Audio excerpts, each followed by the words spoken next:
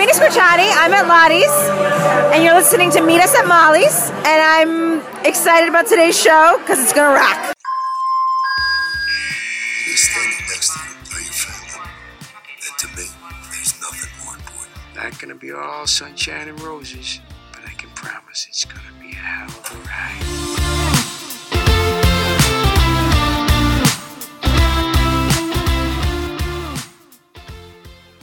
Hey Shyhards, welcome to episode 75 of Meet Us at Molly's. We're continuing our trip down memory lane today. You'll be listening to this on Friday, so today. We'll be continuing our trip down memory lane. This time it's going to be Chicago Fire with a little bit of Chicago Med sprinkled in. This is season 3, episode 19, entitled I Am the Apocalypse, aka this is the Med backdoor pilot. Cool. Yes. So, as always, we like to start with the news, and we're starting to get a lot. It's starting to, really kick up because we're getting closer and closer to the season. We hit the 1 month mark last weekend. We're getting super close, and as soon as y'all know it, it's going to be September 26th, and we're just going to be, live tweeting and crying our hearts out. Yep. So ready, so not ready, but still so ready. Yes. So, Bryna, will you please take us through the first bit of news? Yeah. So, like Gina said, we're getting a bunch of news starting to pile in, especially episode titles. So, some of these are older, some of the Med ones I actually found that apparently they came out a couple weeks ago. Don't know how we missed them, but there's a bunch of Med ones, and then there's a new Fire one, a new PD one. So, let's go through the Med ones first. So, we have the first 5 episode titles for Med. So, episode 1 of season 4 is going to be called Be My Better Half. Interesting. We'll come to that in a second. Episode 2, When to Let Go. Episode 3, Heavy is the Head. Episode 4, Backed Against the Wall. And episode 5, What You Don't Know. Oh, okay, if Be My Better Half is something that Will says to Nat, I'm going to dissolve into just a puddle. It's got to be about Will and Nat, though, right? But does Will say it to Nat or vice versa? Oh, God. If Will says it to Nat, like you said, and I can see it, too. It's definitely an outside the hospital scene, because that just seems to be their place, outside the hospital. Or maybe it's, an extended part of the proposal scene, once we come back to them, he stands up and he's like, be my better half, and we're all just going to dissolve into giant puddles of feelings. Yeah. And then reminder that When to Let Go, that's the name of the Med part of the crossover. Oh, I really hope that doesn't have anything to do with Papa Halstead. I feel like it does, though. Son of a bitch. I know.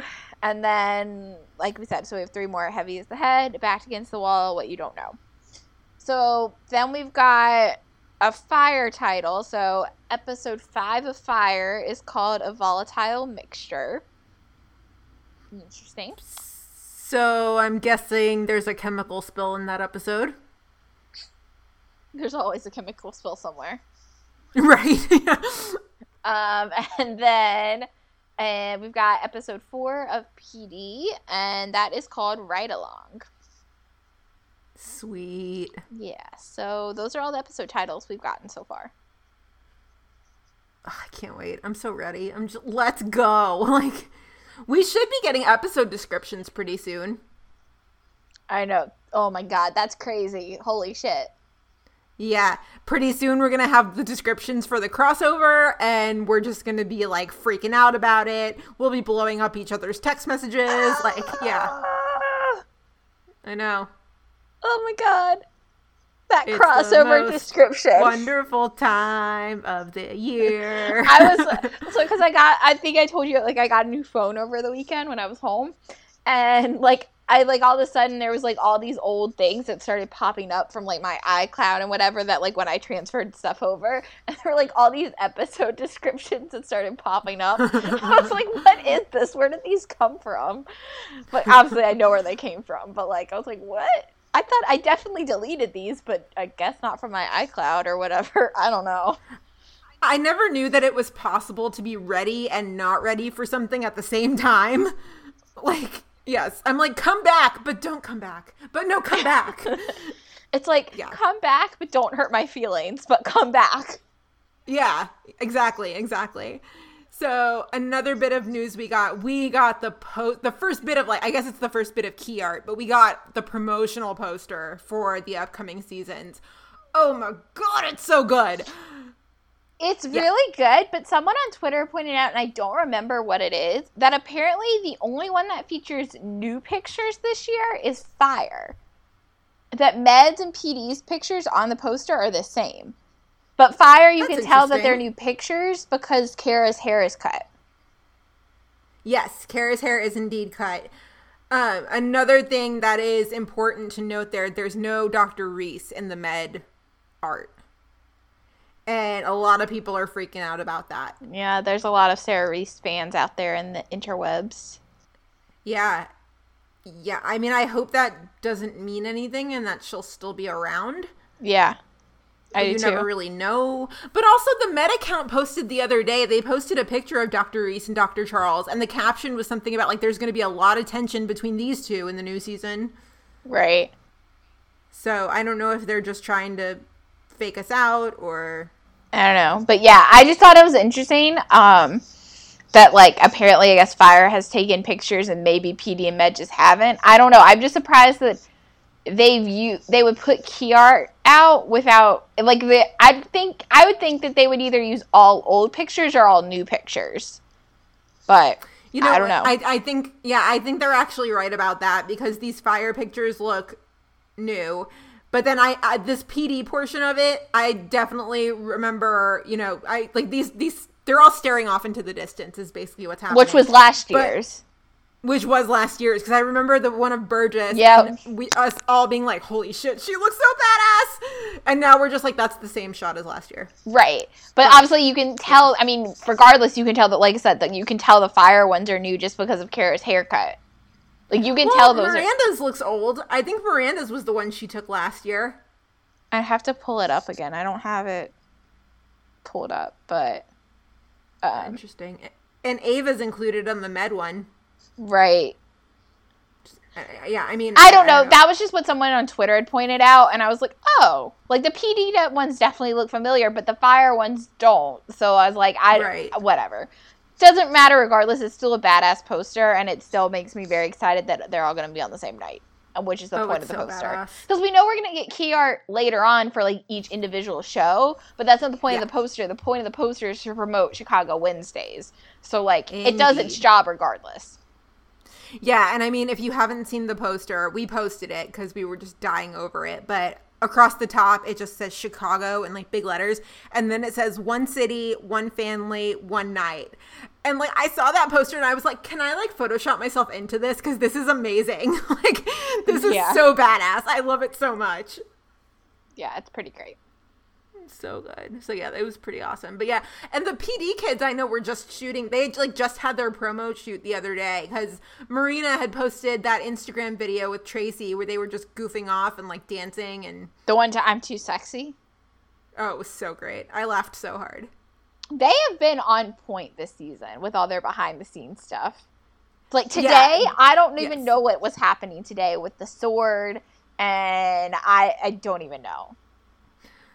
I wasn't able to watch any of those with sound today being Wednesday. So today they were posting all the PD kids were posting all the pictures with like the sword and the stone and like Tracy had armor. It was just, I don't even know. But they're so funny. Oh my God. Their social media game is on point. They know how to deliver good social media content. They're so funny. They are so funny. But yeah, so the last bit of news that we got, and we'll probably spend a good amount of time talking about this, but we got an Us Weekly article, and this was a couple of days ago. So this was an article from Emily Loncaretta. She's doing the job this season with already getting all the content. I was already a big fan of Emily's, but like, she's killing it. Yeah, for sure. She's on her One Chicago game. So she had a little chat with all of the showrunners. So, you know, Ide from PD, the two from Med, whose names escape me right now. I'm For really sorry Love about and that. Schneider. I'm looking at it. Bingo. And our good friend Derek Haas from Fire. And the key thing to note about this, and this was like the caption in the headline, is that two people will be, and I quote, romantically linked in intelligence. All I'm saying is give me Burzek or give me nothing at all. Yeah. Yeah. Yeah. It's long overdue. I mean, it's gotta be Burzek. I mean, I guess it doesn't have to be Burzek, but like, it's gotta be Burzek, right? I would say so based on the scoop that Marina gave us. I was just about to say that, yeah. But Marina also comes from the Derek Haas school of trolling. Right. So I want to believe it. Okay, well, here's why I'm cautious, and like, obviously I want it to be Burzek. I want it to be Burzek so bad. But here's where I'm kind of confused. So in the same paragraph where it's talking about that, new romances, like right after the quote from Ide, it says, Ruzek and Upton will also be having, quote, problems with each other, end quote, dealing with the events of last season. First of all, why would that be in the new romances part?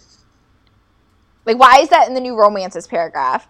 Second of all, wouldn't they mean Antonio?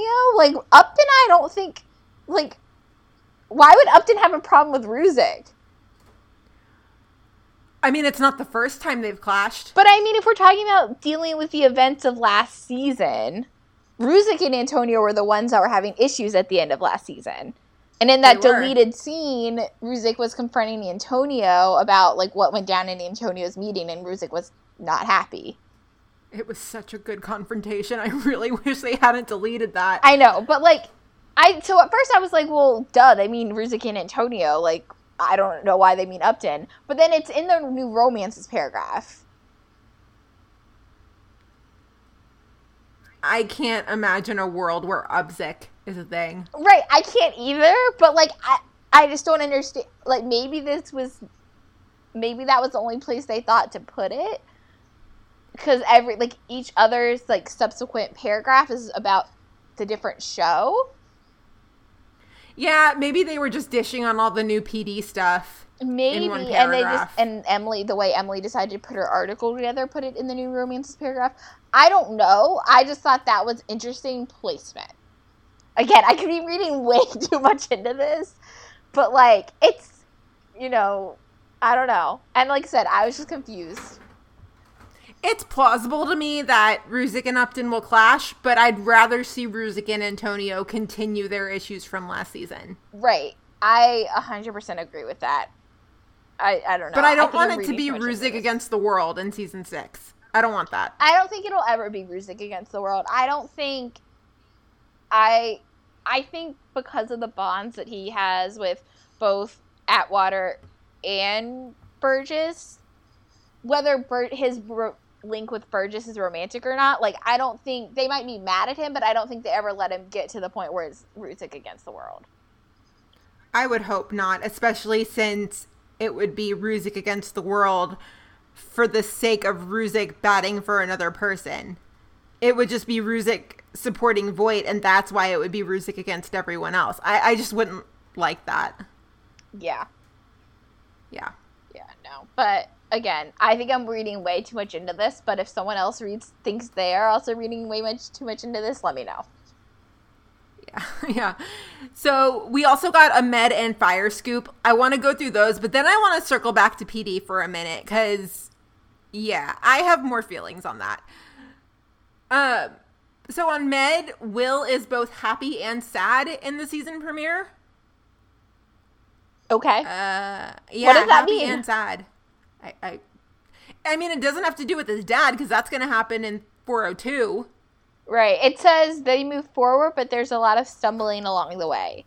So, I mean, and I feel like we all know, like, we all kind of saw that Med accidentally spoiled their own season, and we all saw the ring on Natalie's, a.k.a. Tori's finger.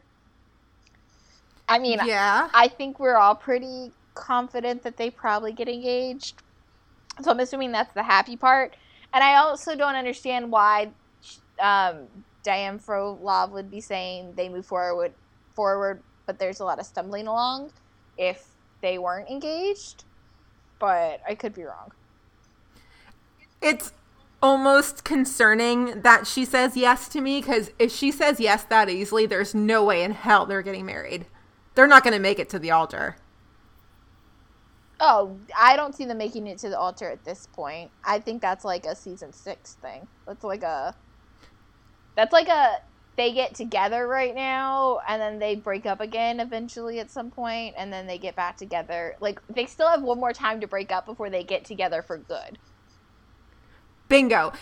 So just to clarify, that is not us shitting on Manstead. We love us some Manstead. That's just us having seen Burzek and what they've been through. Oh, and that's just us having seen all of television and, like, know the different patterns of the way they, like, television writers like to put ships together. Even the royal couples have gone through this shit, okay? So, like, we have examples IRL, in real life. Will and Kate broke up for a little bit, and then they were like, no, we need to be together forever. Yeah, they did. They did break up. Justin Timberlake and Jessica Biel did it, too, so... They did? Yeah, they did. They were broken up for a little bit? A little bit. Interesting. I don't think I knew that one. I mean, it was a long time ago, but yeah. Yes, and now they're happy with a kid, so it doesn't matter. But they're still. happy with a kid. And Justin is just doing Justin things and tearing it up. But this is not a Justin Timberlake podcast, as much as I would love to host one, because I love Justin Timberlake. But can I drop in a quick random royal thing real quick that I meant to text you about this afternoon? Yes, please do. Did you see on Twitter, they had some, like, Hamilton fundraiser over in London with the Weston cast? Did you see the, like, 2-second clip of Harry singing "You'll Be Back" before he started a speech? I'm not even kidding. I watched that, like, 2 minutes before we started recording. Oh, so good. Yes. So good. Yes, so good. So good. Ugh, we do love the royals. We are royal family trash. Oh, yes, we are definitely royal family trash. Anyway. I would like to segue and be like, speaking of the royal family, let's talk about Dossie, but... That does not work anymore. It doesn't work anymore. It's so sad. But yeah, the fire portion of the article was pretty much what we already know, that, you know, Casey's going to be just sad and confused, and he's going to kind of mimic how the rest of us are feeling about the Dawson issue. And yeah, that's about it for the fire portion. I will say, though, we had talked when we were talking about the sneak peek, like, one of the things I was concerned about was that I said, I hope they address, like, how long it's been, like, how quick she left, like, how it actually happened. And Derek seems to say that there will be talk of, like, how quick she left and how long it's been since she actually left. And so I feeling confident that we're going to get those missing pieces filled in, which makes me somewhat happy. That, yeah. You know, so. We're happy that Casey's suffering. No, yeah, exactly. Not. He doesn't deserve it, damn it. But yeah, and we got an email this week from friend of the pod, Perry, who we love very much. And one of the things Perry said, she was like, I fully expect to have a dark Casey this season. And I mean, as much as I don't want to see dark Casey, I'm also just like, yes, please give me angsty Casey. Oh, I'm so here for, I mean, it's like a double-edged sword. Like, I don't want to see angsty Casey because that means Casey is angsty and sad and depressed and whatever. But, like, yeah, the person who loves, like, good character development and, like, good writing and, you know, like, the television nerd in me is like, yes, give me angsty Casey. Yes. Like, all of the angst. Like, just give it to me. Right. So, yeah, that's the Us Weekly article. I do want to circle back to PD, though, because on Tuesday of this past week, I had a little bit of an epiphany while sitting in the middle of a work meeting, because I seem to have all my best One Chicago thoughts in the middle of work meetings. You do. It's not a good look. And so another part of this article had mentioned that, you know, we're going to pick up on PD basically the morning after, you know, Voight has killed Olinsky's killer. And it dawned on me, I was like, okay, well, wait, and all of the things that happened in the PD finale, I forgot that Voight killed Al's killer. Yeah, it's kind of the least important part of the episode, which is crazy, but it's the least important part. Yeah, and it's so easy for that to get lost in the shuffle. And as soon as I realized that, I was like, oh my God, wait a second. So it's like history's repeating itself. So did Voight not learn anything from losing Al? That, this cycle of getting vengeance by killing is probably not the best idea? I don't think it's that, because obviously I think he probably knows deep down there that it's not the best idea. But, like, when it comes down to it, like, Al and Justin are two of the most important people in his life to him. And he just doesn't know of any other way to get justice. Okay, then with that said, I mean, he's a cop, so he understands the justice system, but why does he feel like he's almost above it? I don't know. I mean, that's a great question. I think that's just the way Voight has always played, and I think it's part of the reason why he had no problem, like, early season 1 when we got introduced to him and he was, felt okay, comfortable playing dirty and accepting that deal. I think that's part of it, is because he knows that for whatever reason he can get away with it.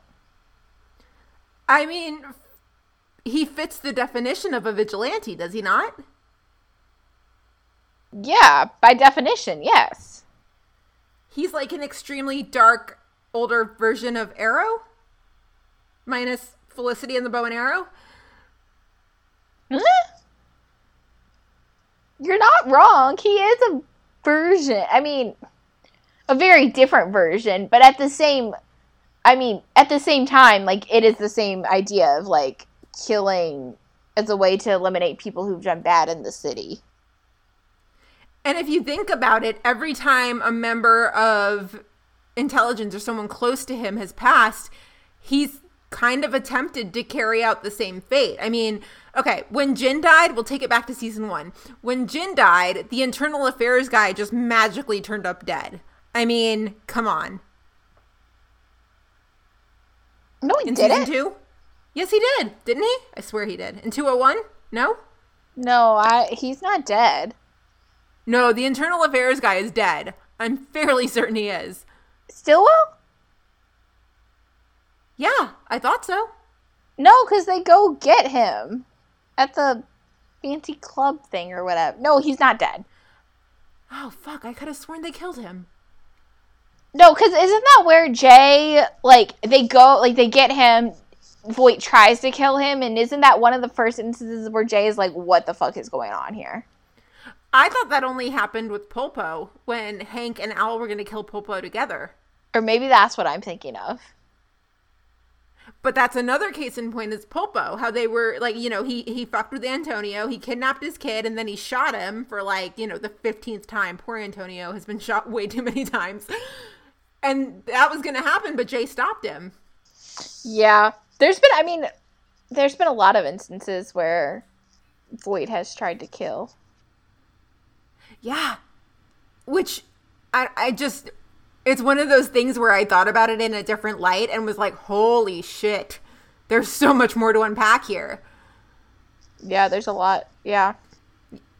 So that's one of my looming questions for season 6 is why does Voight feel like he's above the law, but nobody else is? I don't know. That's a great question. I'd love to hear Jason McGay's response to that. Right. And if I had no self-control, I probably would have popped up in my work meeting the other day and been like, I need to interview Jason. Yeah, that's my newest, like, burning question. That's so interesting. Crazy. Just blows my mind. It is so forgotten that Voight technically killed the guy that killed Al. Well, and then the new question is he trying to repeat the cycle now with Adam? Is he trying to make Adam his new Al? Or is he trying to make Adam his new Aaron? Holy shit. Because I almost feel like he'd be more of an Aaron than an Al. Like, no one's going to be Al. Not that anyone could be Aaron either, but, like, I think he'd be asking Adam more of an Aaron responsibility in terms of like covering for him and helping him rather than Al. Right. And that's, I mean, speaking of Aaron, the whole Yates thing too is I feel like Voight would have killed him when he killed Nadia if Olivia had not been in town. Because Olivia is so by the book. Yeah, he probably would have. Man. So many questions. Also, while we're talking about Aaron, can I tell the story of how I accidentally spoiled my mom on season 5 of PD? Yes, please do. Okay, so I was home for a couple days, well, 48 hours over the weekend. And my mom, I think we've talked about it a little bit here, but my mom's been watching PD and like all the reruns on, I don't know which channel she technically watches them on, but she's been watching them. And she was talking about how, I guess they started airing a commercial or something talking about like season 5 is coming, I don't know, I want to say like September 9th or like something like that, but it's coming in the next couple weeks. And so my mom was like, I'm really excited, like I don't know what's going to happen, whatever. And I just wasn't even thinking about the fact that season 4 ends with like Aaron on the bridge, like trying to decide what she's going to do. He was going to propose, Bryna. I was just thinking about trying to like emotionally prepare my mom because we all knew that Sophia was leaving before season 5 aired. And so I was trying to have my mom go into the same mindset of like what we all knew. And she was like, what? She's like, I'm so upset right now. I was like, I'm sorry. I didn't mean to spoil it for you. Like, I swear I didn't mean to. But like, I was trying to tell her like about Sophia. She's like, you can't call them actor names. She's like, I only know them by their character names. It was like Aaron. She's like, oh, no. I was like, yeah, I'm sorry. I did not mean to spoil that for you. My bad. I mean, did you tell her that you really did her a favor so she's not completely blindsided when Jay walks into the apartment? I was trying to also tell her that, like, season 5 is a very different season than the previous seasons, but it's still really good. And I was like, you know, and that's when I kind of went in and, like, accidentally spoiled her. So, yeah, I was kind of trying to prepare her for season 5 being a very different season, but it was still really good. But, like, yeah, it backfired on me. You did her a favor. She just doesn't know it yet.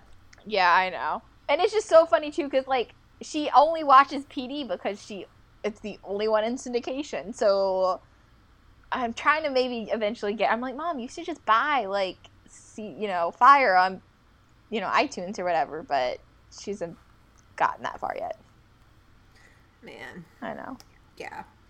But yeah, it was just funny. I was like, oh shit, my bad. Didn't mean to spoil you, Mom. Sorry. See, and my mom is the opposite. Like, she knows actor names just because she always listens to me talk. And plus, like, Sophia Bush, hi, One Tree Hill. Well, see, my mom, like, we're on to a great start. See, I was watching, my mom, I think, maybe in the back of her mind knows I was watching One Tree Hill because she was buying me the season DVDs. But, like, I don't think I ever really talked about actor names. So, like, I don't think she would have known. I think the only show that I've ever watched that she would have known actor names was Glee, because I was, like, so obsessed with it, and I was talking about everything 24/7. But she knows character names really well. Like, even with Grey's and everything, like, she would always know character names, but never actor names, which I'm okay with. We can still have a conversation about it, so that's all I care about. Awesome. I love it. So funny. I love it. So... But yeah, that's about all the news we have. As always, guys, if you see anything, please send it to us. It's just 2 of us. There's a whole big internet. Sometimes we miss things. We love when you guys send us news because sometimes you do send us news that we're like, oh, we didn't know this. So Please tweet it to us, email us, however you want to get it to us. We do appreciate that. So I believe it is time to jump into the episode. Shall we, Bryna? Let's do this. Oh, man. I'm so excited for this. Yeah, me too. I have feels. Okay, so this is Chicago Fire, Season 3, Episode 19, entitled I Am the Apocalypse. This is the Med Backdoor pilot. Now, before we jump in, we had something for this episode that we've never had for any episodes we've covered before. We had the script. We have a script. It's different. I don't think it's a final version. Because clearly it's not, because there's a bunch of differences. But we do have a script. Yes. And you guys would be surprised because, I mean, you can pretty much just Google, insert show name here, script, and things will come up. Isn't that how you found this one? Maybe. Just some simple Googling. I mean, yeah, it's not. It's not like someone sent it to us. So. Right. And I mean, okay, I'm the script nerd of the bunch. We know that, but. Bryna, the scripts, aren't they like the best thing ever? Oh my god, this one was so much fun. I mean, I've never been as big of a script nerd as Gina. Like, Gina's like the script nerd. Like, she wants to write one and all that stuff. But I do enjoy reading them. And I've read some before, but I've never read a fire one or PD one or med one or whatever. And so this one was really interesting. And we've sprinkled it throughout our outline, and I have a bunch of things highlighted. Like, I went back the last time I watched this yesterday and went through and read the script as I was watching. I was even more listening than watching, just so I could see the differences, and it's so fascinating because there are some really big differences, which we're going to talk about, but there's even just like minor line differences, and I'm like, oh, that line wasn't said, but that's a funny one. Like, why wasn't that in there or whatever? So it's fun. It's almost like having the book and the movie handy. And it's like anytime, it's like with the Hunger Games or Twilight or any book that's been adapted into a movie where, the movie explains the how, but the book explains the why. It's, yeah. And so it's like the book is just always able to go into more depth. Yes. And so watching this side by side with the script, if there was something where I was like, wait a second, I just caught this supremely small detail, to be able to consult the script and look at the scene and be like, was that supposed to be something that I noticed? I mean, it's awesome. It's literally like having the book and the movie side by side. Well, and it was so funny because even with the script, I've never gone back, like, I've read scripts before, but I've never gone back and like watched it simultaneously. So even lines that made it in and that were like, major lines, there were some instances where I noticed that just like the inversion of words, like the general idea of the line was said and delivered the same way, but there'd be like little inversions of lines, and I couldn't tell if that was just like in a final script, and so this was like the lines had changed, or that was just like the actors slightly improvising because they maybe couldn't remember the exact wording of the line or whatever. But it was just so fascinating. Like, I loved it. It was great. Yeah, so fascinating. It's just awesome. Yeah, and so, I mean, we have the script here. So throughout the outline, we've got a lot of things like sprinkled in here. Because there are scenes that, you get the gravity of it. You're like, oh, yeah, this scene is, kind of powerful. But then you read the writing of the action and you're like, oh, that's what they meant. Well, and there's some scenes, like a bunch of the PD stuff that was sprinkled in the script, it takes place later on, but in the actual final episode, it has been moved up. So, like, little things like that, too, that, like, obviously you wouldn't notice just, like, watching it, but, like, until you see the script and realize, like, oh, well, that would have been an interesting placement for this. But, like, little things like that. And the whole ending of the episode is kind of different, which I'm really excited to talk about, so... Yeah, and I mean, it's a hard job they've got, y'all. I mean... Yeah. It's a hard job that they have. Yeah, but I'm so excited. To guide these characters along. But yeah, no, it's the best. Yes, it's the best. So we've sprinkled it throughout. But, okay, so we start the episode, and 51 speeds to a chemical spill. Now, the chemical spill is anhydrous ammonia. I happen to know how bad this is, and I'm going to let Bryna guess from what show I know that, like, I know why this is so bad from what show. What show did I learn where anhydrous ammonia is so bad? I talk about it all the time, and you roll your eyes every time. Canadian Cop Show? Canadian Cop Show! I was either going to guess that. What was the thing in Station 19? What was that? Oh, the ethanol spill? Oh, that's what it was. It was ethanol. Was it ethanol when they couldn't see the flames and then they turned the lights off and it was all blue? Yeah. The whole spill on the side of the road. That's what I was talking about. Yeah, that was cool. But no, it was the Canadian Cop Show. The Canadian Cop Show, which has a name, by the way. Flashpoint. It's called Flashpoint. And Bryna needs to watch it. I just like referring to it as Canadian Cop Show. Yeah, it's just easier. But yeah, so when the guy was like, oh, it's anhydrous ammonia, I was like, oh, that's bad. But I only know that from Flashpoint. That's bad. That's bad. So yeah, aside from everybody else trapped inside this building, there are 2 workers that are stranded on the roof. And so Casey and Severide go up, and like the windows blow out at one point, and they find that the ladder is not long enough. So they literally just clip on an extension like it's a piece of hair. It's like they got a ladder from IKEA and just slotted it into place, and it's like no big deal. Yeah. Yeah, no problem. Just an extension cord, teeny little ladder. I would be freaking the fuck out because it's not a part of the original ladder, so I would feel that it's not stable, but I also have an issue with heights and all kinds of things, so I would just be freaking the fuck out. But yeah, crazy. I mean, I don't think I would trust a ladder that big / long / high / you know. I have a bunch of fears when it comes to heights and things not being stable and yada yada yada, so I would be freaking the fuck out. Yeah.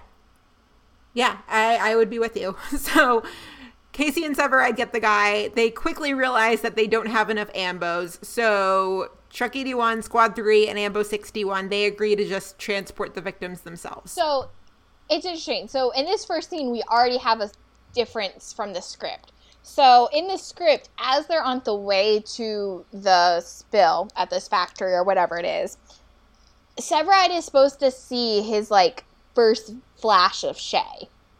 So in the script it says, and now we see he's looking in his side, talking about Severide, and now we see he's looking in his side view mirror at Ambo 61 behind him. From his position, he can see Shay riding shotgun. He sits up when he blinks, it's Brett. It's one of those moments that sneak up on you. Thinking of a lost loved one, he rolls his head around his neck a little, exhales, shaking it off as they roll up to the fire or whatever. So I never noticed that. We're already supposed to have our first flash of Shay, and we don't, which is interesting. Because there's a bunch of other flashes of Shay that are supposed to happen in this episode that don't. And that makes the Shay flashes throughout the episode make so much more sense. It's supposed to be a whole thing that, like, even before he got, hit by this grenade, that he was already supposed to be seeing Shay that day. I never noticed that bit of action, and that makes me, like, so feelsy. I'm like, oh, I know. It breaks my heart. Well, and like I said, I read the script very closely. Shay is supposed to pop up, like, a good solid, I want to say, like, 2 or 3 more times than she actually does. Ooh. Like, this whole episode is supposed to be about Severide seeing Shay.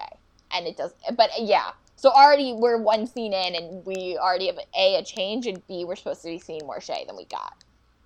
Man, that's crazy.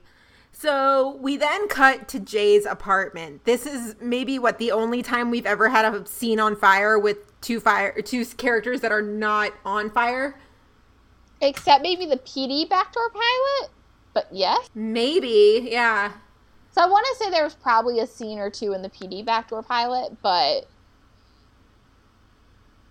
in fact, I know there's a scene in the PD backdoor pilot because there were the scenes of Scott Eastwood, and I can't remember the girl's name, when they were, like, chasing down the suspects. Like, those don't have any fire characters in them. Hashtag never forget that Scott Eastwood was in the PD backdoor pilot. I know. Crazy. Man. We could have had Scott Eastwood on PD. I'll take Jesse Lee Soffer any day. But, yes. I will too, actually. Yes, I will too. I'm very happy with the men that we got, so I'm okay. Oh, but yes, Scott Eastwood happy. Would have also been a great option.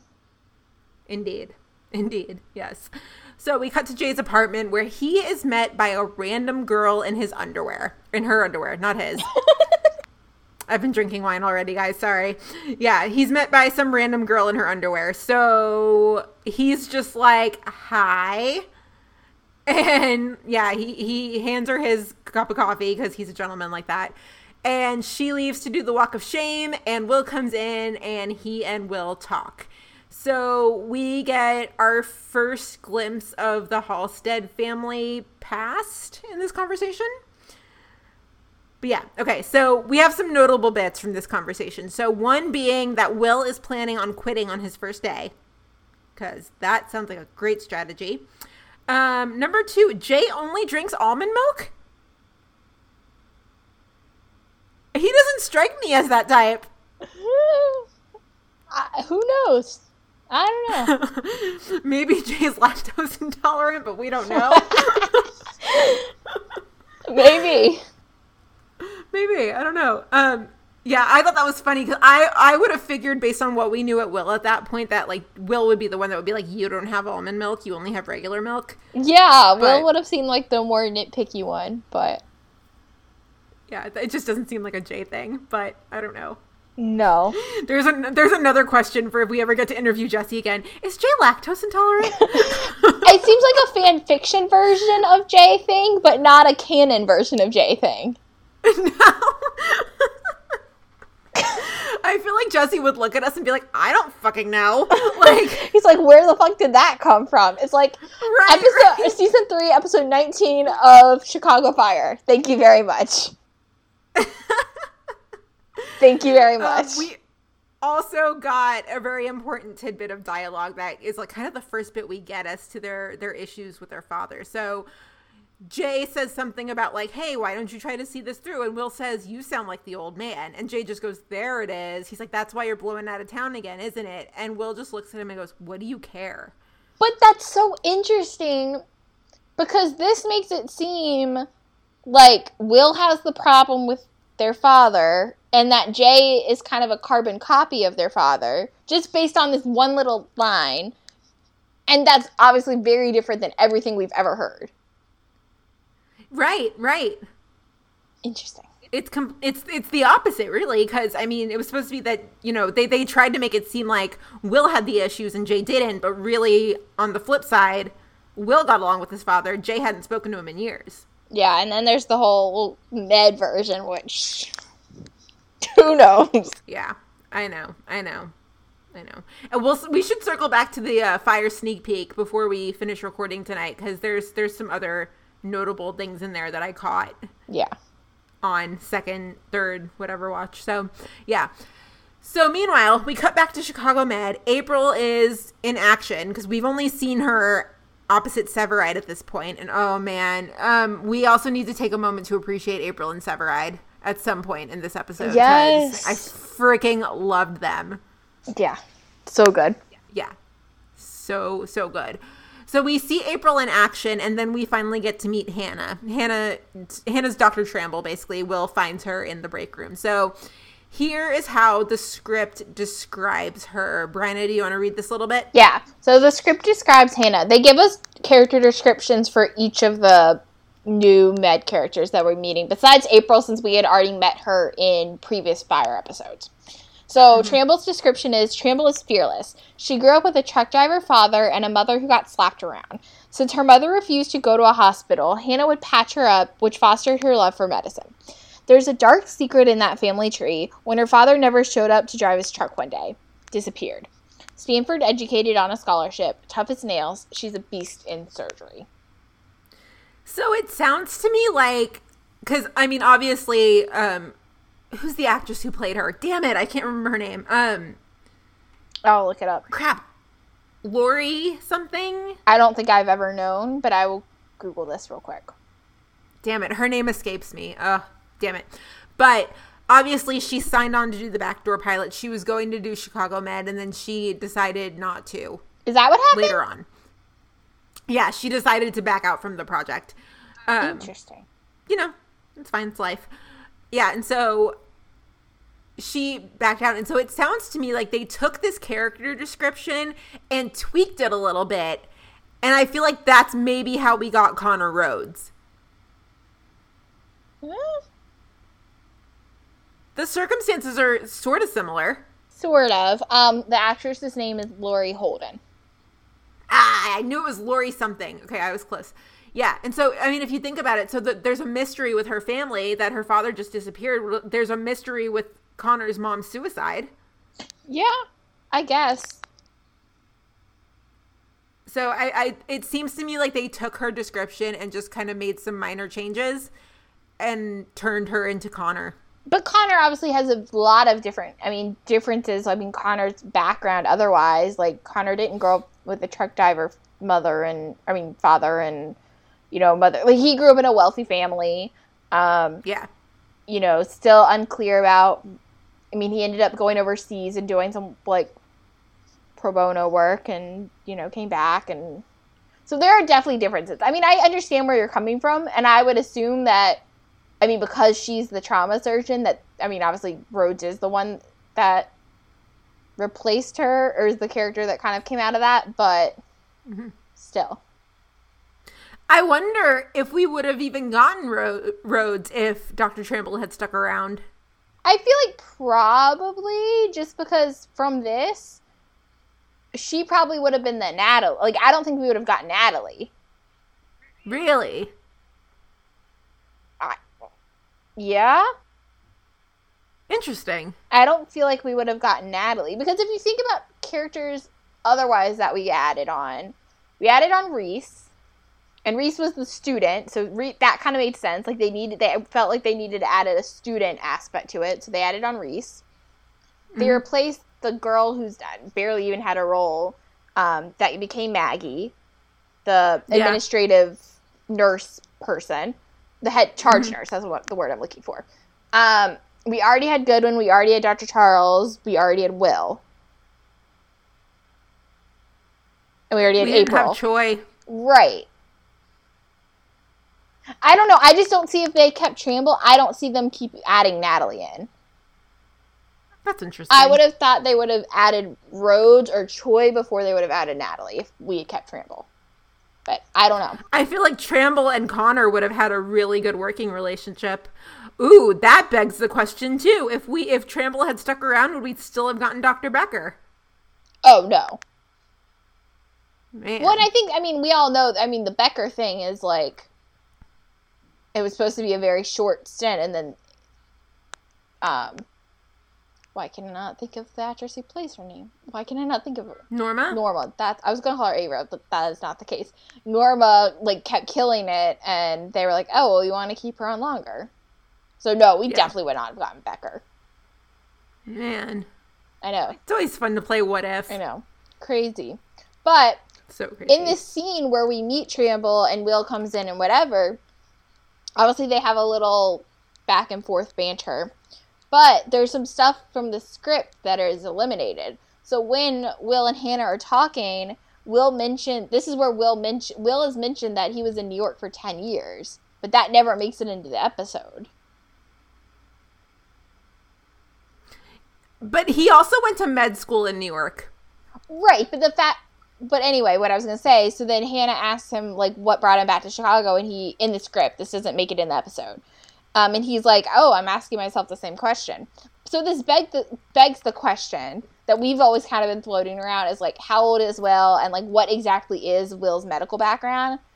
So, because if he's at this point, at this pilot, had been in New York for 10 years, he's either 28 or 32. I'm willing to go with 32. So he didn't go to undergrad in New York. Maybe not.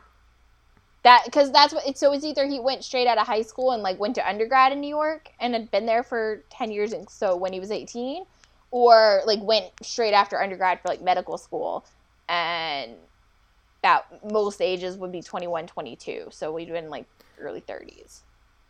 Okay, so when Will's in college, Jay is in the end of high school, right?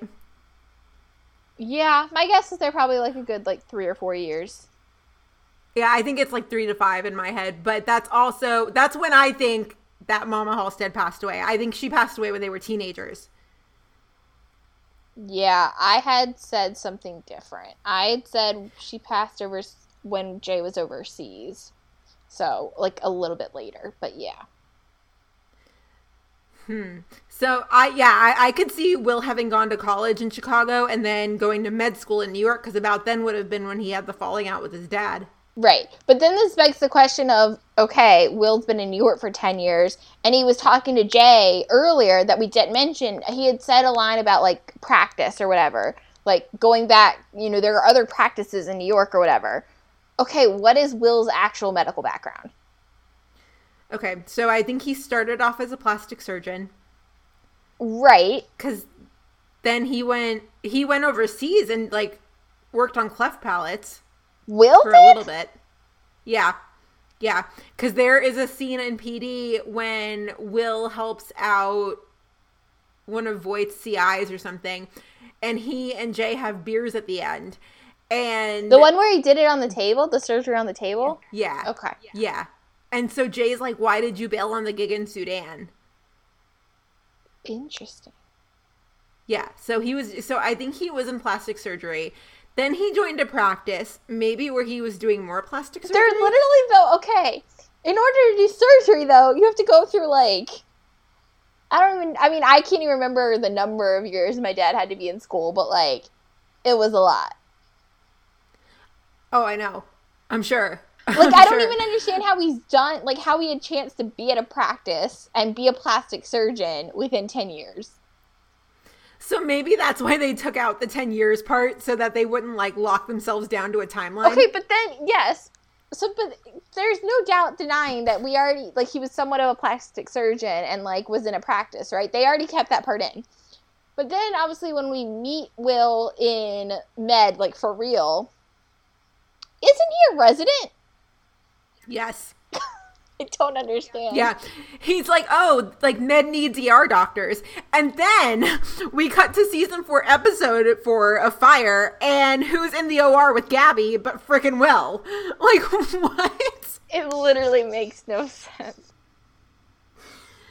Yeah. So, I think the main gist of it now is that Will was a plastic surgeon, and now he is an ER doctor. I mean, I don't know about medicine, but in law, it is not easy to just up and switch specialties like that. I feel like I don't know. I've never seen anyone, like, so carefree switch specialties, like, after they finish. Like, in residency, I don't think it's that hard. But, like, once you've become a doctor, I don't know what you would do. I have no idea. I've never seen anyone do it. I know a bunch of doctors, and I've never seen anyone switch specialties. So there's a question I want to know the answer to, is why did Will switch specialties? Is there a story there? Did a boob job go wrong? Will would switch specialties because of a boob job fail. But you know that's something Nick has thought of, too. Oh, my God. We know about Nick. I just need a breakdown of Will's of the character. Like, just being like, this is when he started school. This is where he was. Like, I just need a breakdown. Someone, please, give it to me. Right. Yeah. I still peg him for about, like, 35 or 36. Current day? Which means that... Yes. Okay. Which means I peg Jay for about 31 or 32. That's about where I peg him at. So I think they're anywhere from 3 to 5 years apart. That's the range. I definitely agree with that. Yeah. Which would make sense because I definitely probably pegged like it early on in like P. I would have pegged Jay for like late 20s, like 28. Mm-hmm. So that makes sense. Yeah. So we get that bit from Hannah and Will. But we also see Kendra, who I was pretty certain worked at Lakeshore. She definitely worked at Lakeshore, but we just ignore that bit. Okay. We also see her later on in season 1 of Med. We do? Because Goodwin wants to pretty much murder Will for his DNR patient. And Kendra is the one who's like blocking his promotion to resident or whatever the promotion is to the next level. I think he started Chief as resident? No, he didn't. He didn't start as an intern, but he started as a resident. Oh no, I think it blocked his. Yeah, she wanted to block his move from resident to attending. I thought she wanted. I don't know. I'd have to go back and watch. So maybe Kendra just transferred hospitals at some point. We weren't looking. Yeah, and I think it's interesting, though. I mean, as soon as I saw Kendra, I was like, wow. Like, that would have been a character I would love to have on now. Not just because, because we have...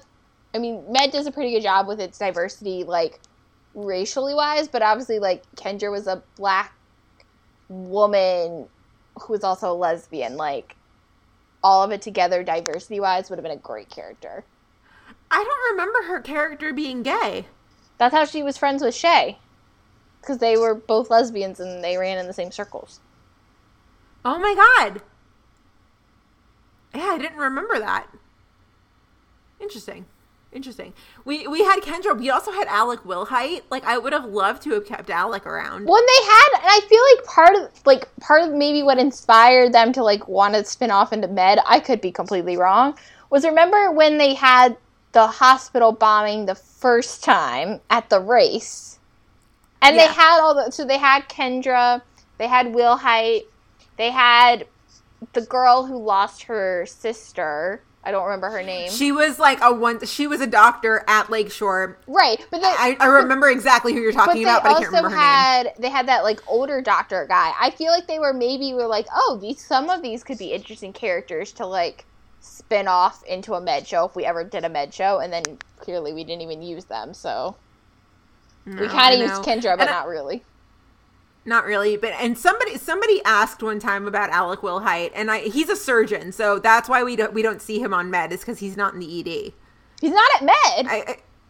He's not at med. He's at Lakeshore. He could come to med though. I like him. Yeah, come to med, please. He'd be a really good mentor to Connor if Dr. Latham were to ever leave, which I really hope he doesn't, because I love Dr. Latham. Yeah. No, Wilhite could come. We're full of hypotheticals tonight. So many thoughts. Oh my god, I know. So 51 finally brings everyone in, and combined with all the flu patients, they're in for like a really terrible day. So April is trying to make an announcement because Dr. Tramble is like, you need to separate the flu patients from the inhalation patients, which like I feel like never happens. Nobody goes into an ER and is like, I need you people to separate yourselves. Yeah, no. Not on any show I've seen, at least. I don't know. But yeah, April's trying to make an announcement when a random guy climbs onto a chair. So, man. Okay, so he climbs onto a chair, grabs a grenade, says the title of the episode, because he gets up there, he's like, if you thought Ebola was bad, I am the apocalypse. This episode aired in 2014? 2015. Was it earlier than 15. that? 2015. Okay, so Ebola had only been out of the news for about a year. Yeah, something like that. Because my neck of the woods was actually like ground zero for it in the U.S. We had like 2 or 3 people pop up with it. And that's the only reason I remember it. And so, yeah, so that's why like Ebola was still, he's like, if you thought Ebola was bad. Yeah, so it was supposed to like get everybody's attention. So he grabs a grenade, says the title of the episode. Severide springs into action, pushes April out of the way, football tackles the guy, and everything blows up. Here's another nugget from the script. So, Aline, when he's talking about, like, you thought Ebola was a bad whatever, there's supposed to be a line. He's actually supposed to say, fuck America, fuck all Americans, you're all dead in 2 weeks. Boom. But there was a list of alternate lines, which they actually went with, which was death to America, death to all Americans, you're all dead in 2 weeks. Yeah. TBH, I'm surprised they could even get away with death to all Americans on television, but... I am too, actually, because I remember when we started planning to do this episode and we had the script in hand, when we read that line, we were like, oh my God, I can't believe they were going to try to get that in. But then we rewatched it. We're like, wait, they actually did get that in. They got the alternate lines in. They didn't get the obviously they didn't get the fuck America part. But there's a couple other instances, like there was one thing earlier that like Casey says something related. Like there's a couple curse words in here and I'm like, they could never get those on screen. Like I don't know why they're in the script, but I guess they tried. Yeah. There have been a couple of instances where they've gotten asshole into an episode. Yeah. On PD at least. I mean, but you can't say fuck on network television. Right. That's like an FCC thing. That's not like a NBC thing. That's like a beyond NBC thing. So maybe it was in there just for like dramatic effect to like really drive home like the gravity of it all. Maybe. I guess. But like I said, I was surprised they could even get away with death to all Americans. I'm surprised NBC let them get away with that, but... I was too, but I mean, if you recall the scene, he says it he doesn't say it low, but it kind of gets like lost in the shuffle. You've really got to listen to it to hear him say it. Because the next thing he says, I'm the apocalypse, and they really emphasize that. Yeah, I guess they put a little bit more focus on the you're all dead in 2 weeks part. But, yeah, it's interesting. And when we're talking about the gravity of this and kind of why I was surprised they could even get away with this, Perry brought up a really good point in her email. She had said something about how she was kind of annoyed, like, going back when she was watching this, about how, like, not necessarily, like, Chicago, like, those Chicago shows, but just television in general, like, always, like, when it's something, an act related to terrorism points to Muslims. Yeah. So we gotta point that out. I kind of agree with her, but I also understand that, like, where we are in our country, like, unfortunately, like, that is just what reality is that a majority of Americans, when they think of terrorism, they do think of Muslims. So if you're trying to accurately portray society, like, that's kind of what you have to go with. I think it's wrong, but you kind of have to go with it.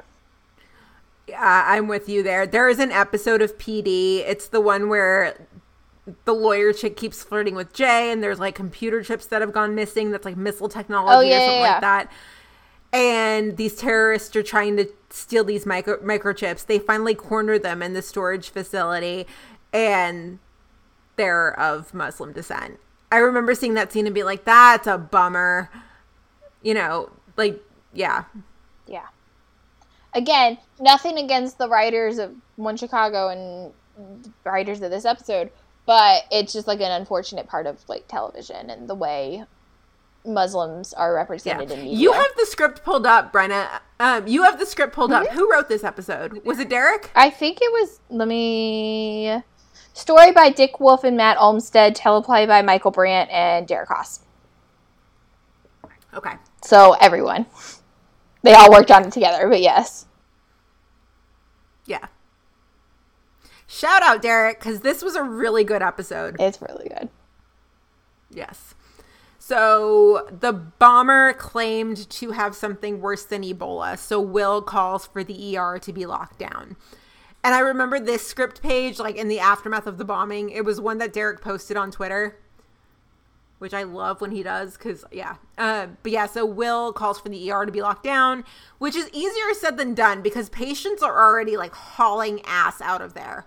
Hauling ass. Yep. I don't know what I would have done, though. I can't drive in ice and snow, so I don't know what I would have done. Yeah.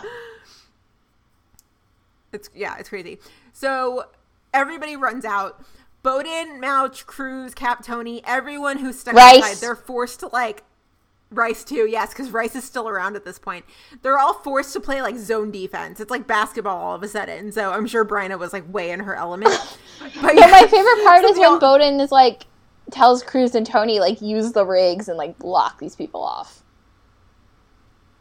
Can't get in the rig and put them into position that quickly. But they did. Oh, Gina, but they did. But they did. Oh, but they did. Yes, because Firehouse 51. Yep. Because they can do anything. Mm-hmm. So much more than we mere mortals can do. Yeah, and so they all play zone defense.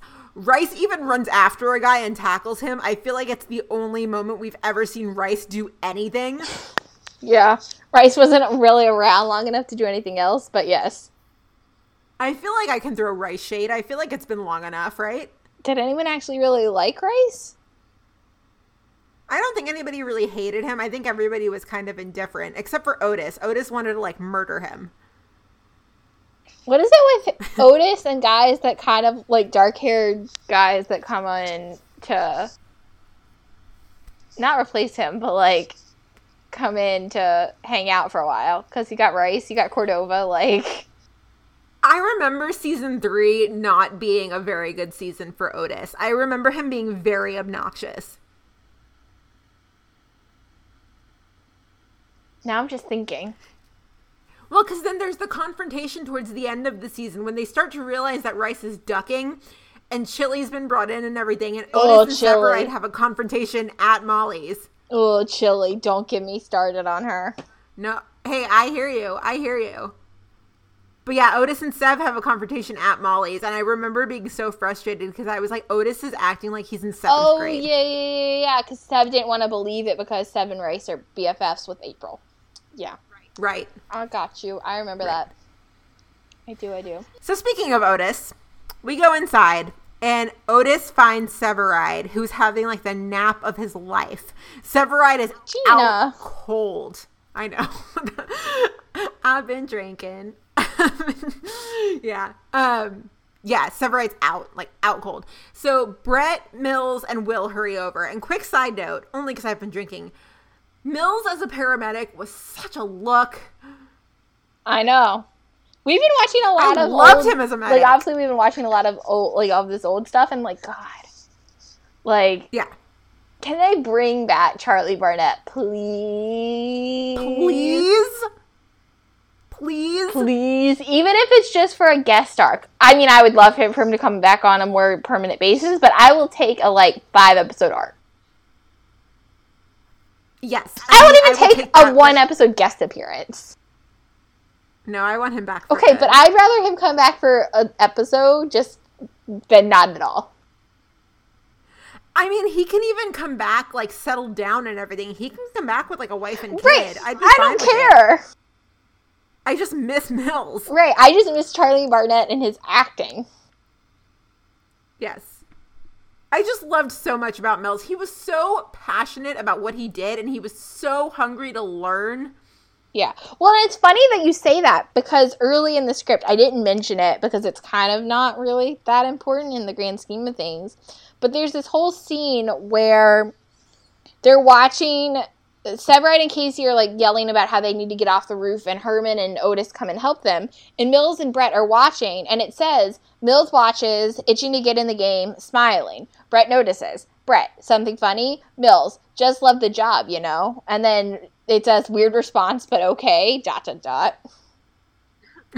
But yeah, Mills was just so passionate about the job, and he loved everything about it. Even, I mean, he could have been bitter when he got sidelined to Ambo because of all of his health stuff, but he wasn't. I mean, he was kind of, but he wasn't. Right. His drive and his motivation and his desire to make a difference, everything was just, his motivation was so pure. Yeah. Which was just so nice to see, because it was just pure, unadulterated passion. Right. Something we haven't, I mean, God. I mean, we see it with every character, but not in that way in a really long time we haven't. I feel like Severide's got that passion. I was going to say Severide is the one I think that came the closest. Mm-hmm. But Severide has been kind of jaded over the years just by the job and what he's seen and what he's been through. But that also brings up, I mean, the Mills and Severide dynamic is one that I will forever wish that they explored more. Mills looked up to Kelly so much. But then you had the awkwardness between them too because of their family history and because it went down between their fathers. Yeah. Yeah, never forget the time that Mills punched Benny. God bless Mills. I know. I miss him so much. God bless Mills doing the Lord's work, punching Benny Severide. Yes. So Otis finds Severide. Severide is out. Brett, Mills, and Will, they all hurry over. Now, the script basically tells us the gravity of Kelly's injuries in a way that the actual episode does not. Because, I mean, in the episode, you've only got X amount of time to, portray these things, right? So in the script, they say that, Will takes a look and sees that Kelly's chest has been hit through his jacket. As in, he got hit in the back and the wound went through his body and exited his chest. Is that what they were saying? I thought it was just meant that, it was so bad that the jacket didn't brunt the front of it. So, it was so bad that, it, obviously, say there was a hole in his jacket, but the hole, there was enough impact that it got onto his skin. Not necessarily that it went through his back, but just that it was enough of an impact to go through the jacket. The only reason I think that is because in that first scene when Severide pushes April out of the way and tackles the guy, he lands on his chest, and that's before the grenade goes off. Right. But my thinking was still that it would, then just go through the jacket and land on his back. Not necessarily that it went, because it didn't make a hole through his body.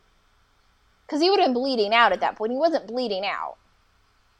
No, but Mills even said he had trauma to his back and chest. Right, but he wasn't bleeding out. If it had made enough an impact to go through his back to his, that's bleeding out.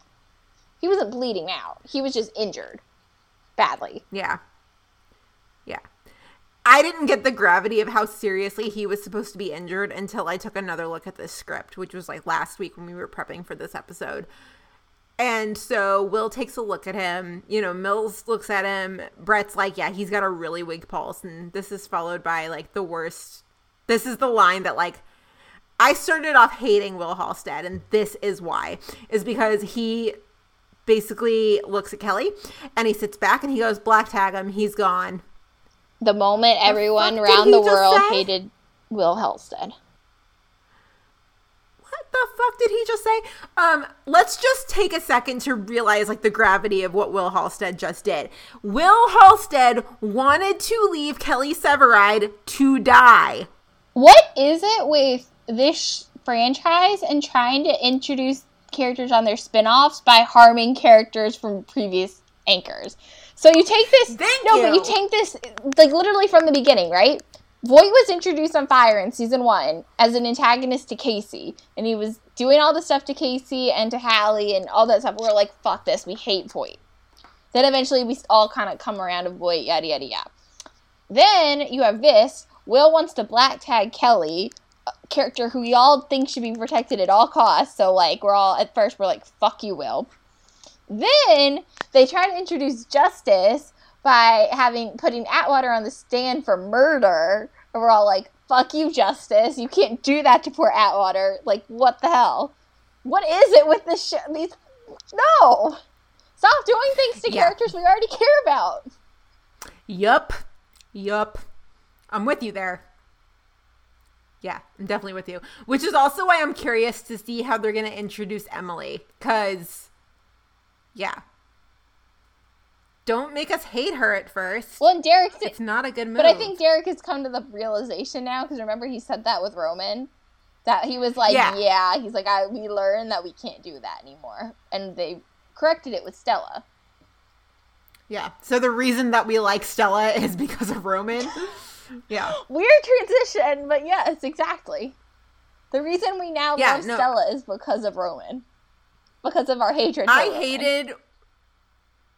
I hated Will Halstead from this line until probably like the middle of season 1 of Med. Yeah. Because he said, he's like, black tag him, he's gone. And I'm like, who the fuck does this guy think he is? Yeah. Like, excuse you. He was literally going to leave Kelly to die. Yeah, if it wasn't for Mills.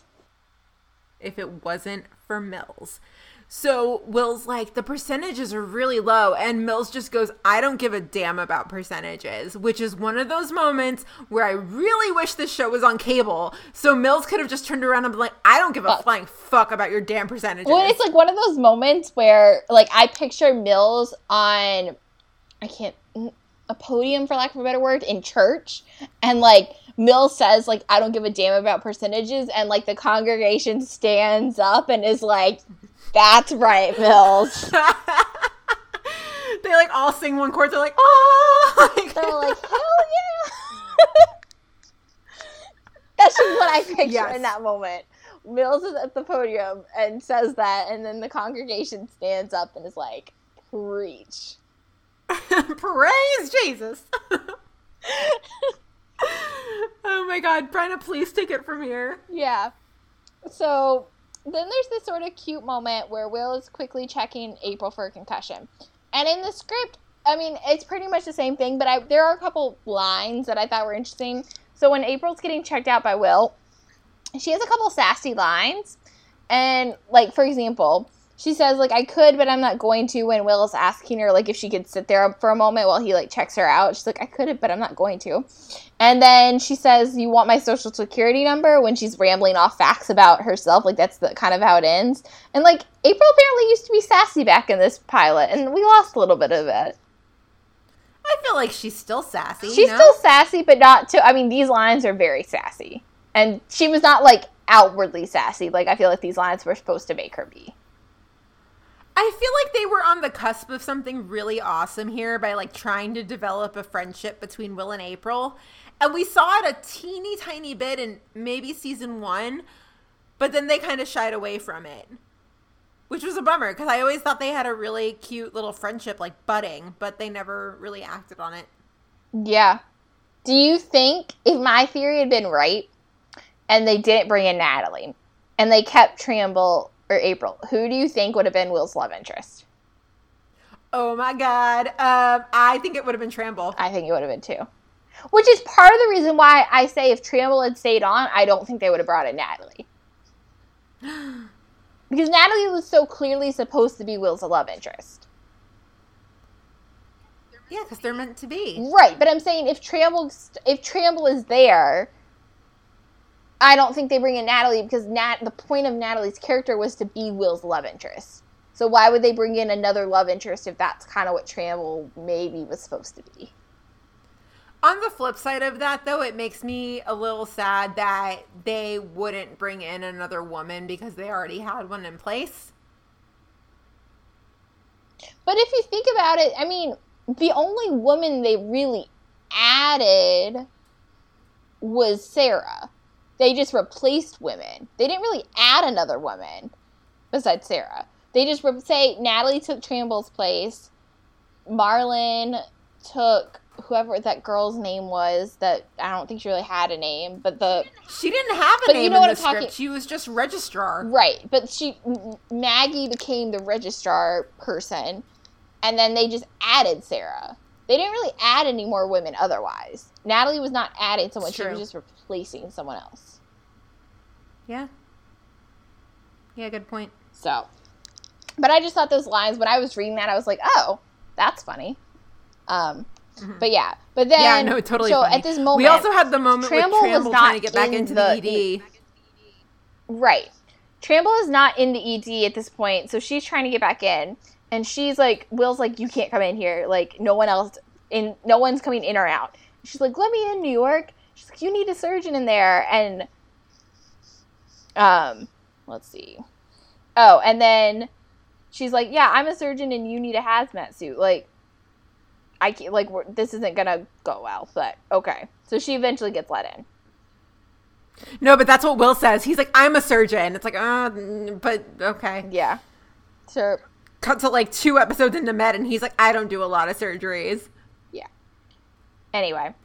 So then we go back outside, and this is where we meet Dr. Charles, who is like, I think the change the most from the script to what we actually saw on screen.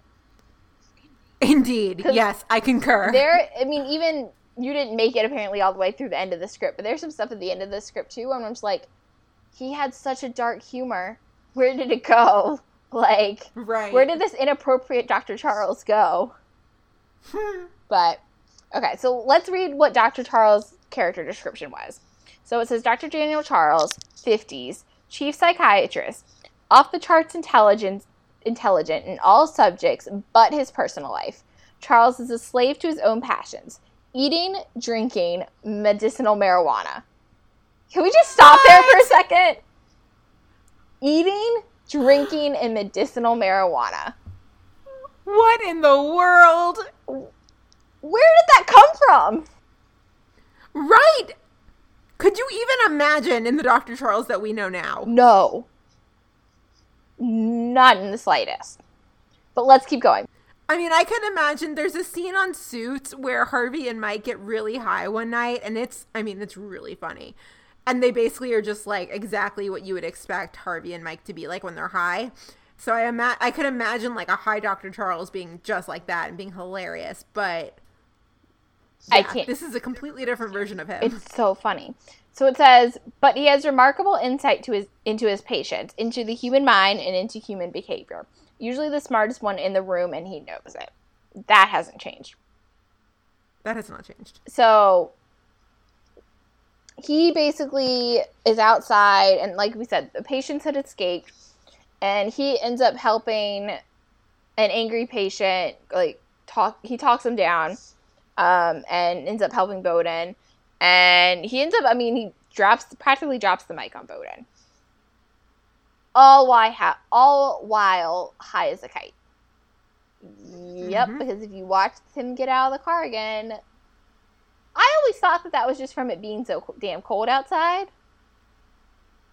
I never noticed it until rewatching it for this episode, and then I was like, "Oh my god!" Like it's like somebody told me Santa wasn't real. I think I had always noticed it, but I always just thought it was like when it's so damn cold outside and like you breathe outside and you can like see your breath.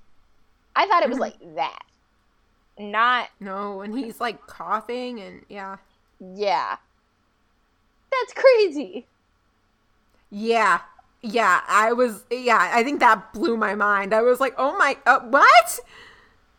It's crazy. Sweet little Dr. Charles getting high. So then Petey arrives on scene, aka Halstead and Ruzek. And because they're going to obviously figure out the, like, what actually happened part.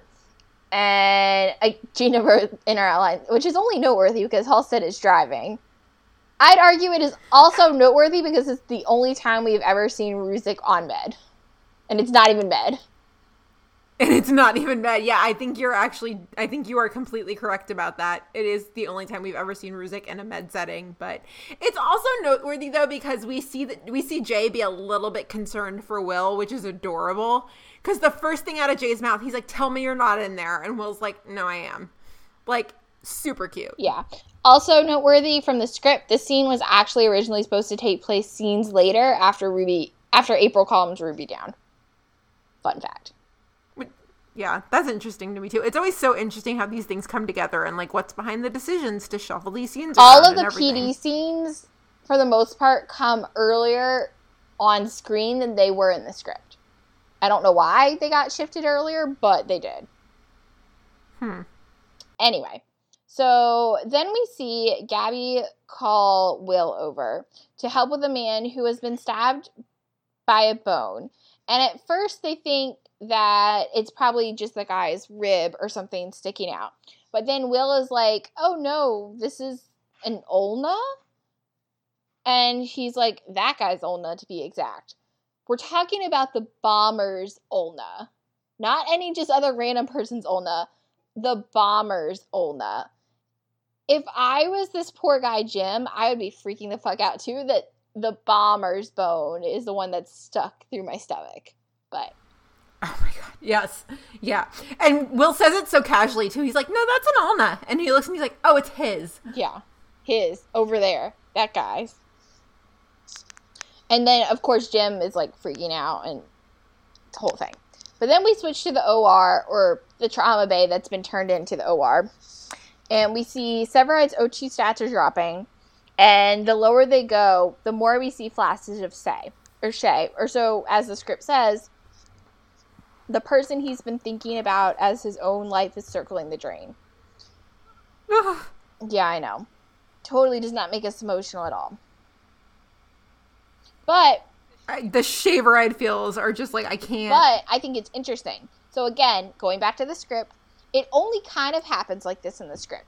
So in the script, we're supposed to get flashes of Shay, all from Severide's point of view. Different locations. Oh, this is all from the script. All different locations, different moods, all very dreamlike and ethereal. Laughing on a sofa, crying on his shoulder, mad at him in the kitchen, smiling at him across at a dinner table, flashes of memory. Where in reality, the only clip that we actually get of Shay is her saying the "we promised to always be there for each other" scene from the contract part that we had seen like earlier in season 3. But we were supposed to get very different flashes of Shay in this moment. Ugh, it breaks my heart. Because if you really think about it, it's like he's thinking about her right as he's about to be reunited with her. Yeah. Just fuck me up. Well, and it's crazy. Okay, so keep going. So the next little bit, Mills is like struggling to intubate and then finally gets it done. And in the script, as that keeps going, we're supposed to get more flashes of Shay that don't happen. So it says, the script says, like a dream, Severide's hands reach for Shay's. She laughs at something he said, beckons him to her, and just as quickly we're back. Fuck me up. Yes. Fuck me up. You know what else struck me kind of, not odd, but I was just like, question mark about the whole Severide deal. So he's out, right? But his eyes keep moving throughout the whole thing. I've noticed that. Yeah. Okay, so I would imagine that, like, yeah, they weren't expecting to, like, perform surgery in the ED when the place has been bombed to smithereens, so maybe they didn't get the chance to, like, put him under properly. But I always thought that was always a question of mine. I was like, Yeah. I don't know. It's also interesting. I shouldn't pose questions when I'm 3 glasses of wine in. There's also a line that Tramble says in this moment, kind of as his O2 stats are starting to rise again. She's like, okay, she's like looking over at like Mills and Brett, and she says, okay, listen to me. Death likes to hover around in case we miss something. Like, what? No pressure. Yeah, no pressure. No pressure at all.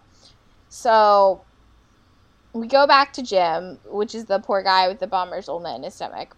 And Will tells him that he's not going to take out the bone, which Jim doesn't take very well because he's like, why the fuck are you keeping this in me? And Will's like, actually, you know, like, you're fine. He's like, we're just going to cut it down and, you know, leave it in until we can actually get into OR and, like, keep you stable while we do this because there's no point otherwise. Like, you're going to be fine. It's kind of crazy. But Jim is like, okay, well, if you say, like, you know, whatever. So then, but Will does have this, like, I think the most iconic Will line, maybe honestly of this whole episode is like, do you want to live, Jim? Like,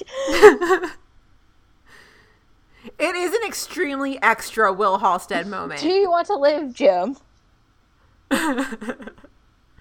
It's something that if he said it now, I think we would all bust out laughing. We'd be like, well, go sit down. Like, stop it. Yeah. So then we move over to, like, the waiting room area. A ceiling tile falls right in front of a little girl, Ruby.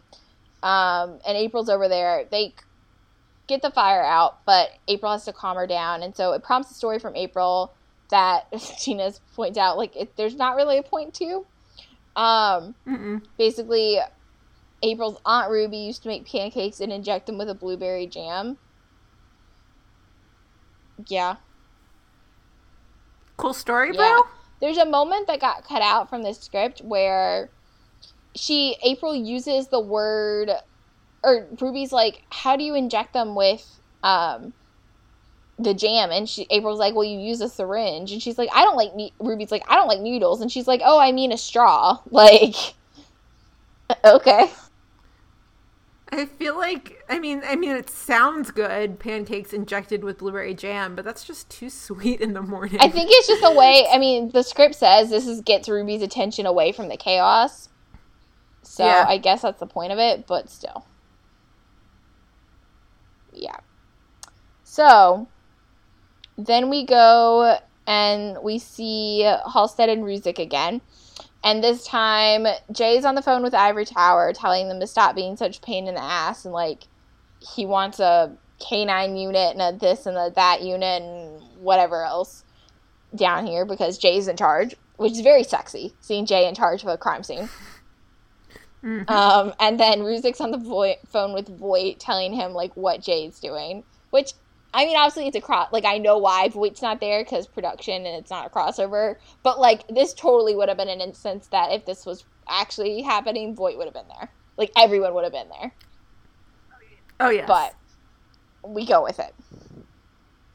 And just of note, this scene was actually originally supposed to take place after Casey notices the smoke coming in, which is what happens. They just flip scenes. So, interesting to note. So, as I said, Casey starts to notice some black smoke coming in from the ceiling.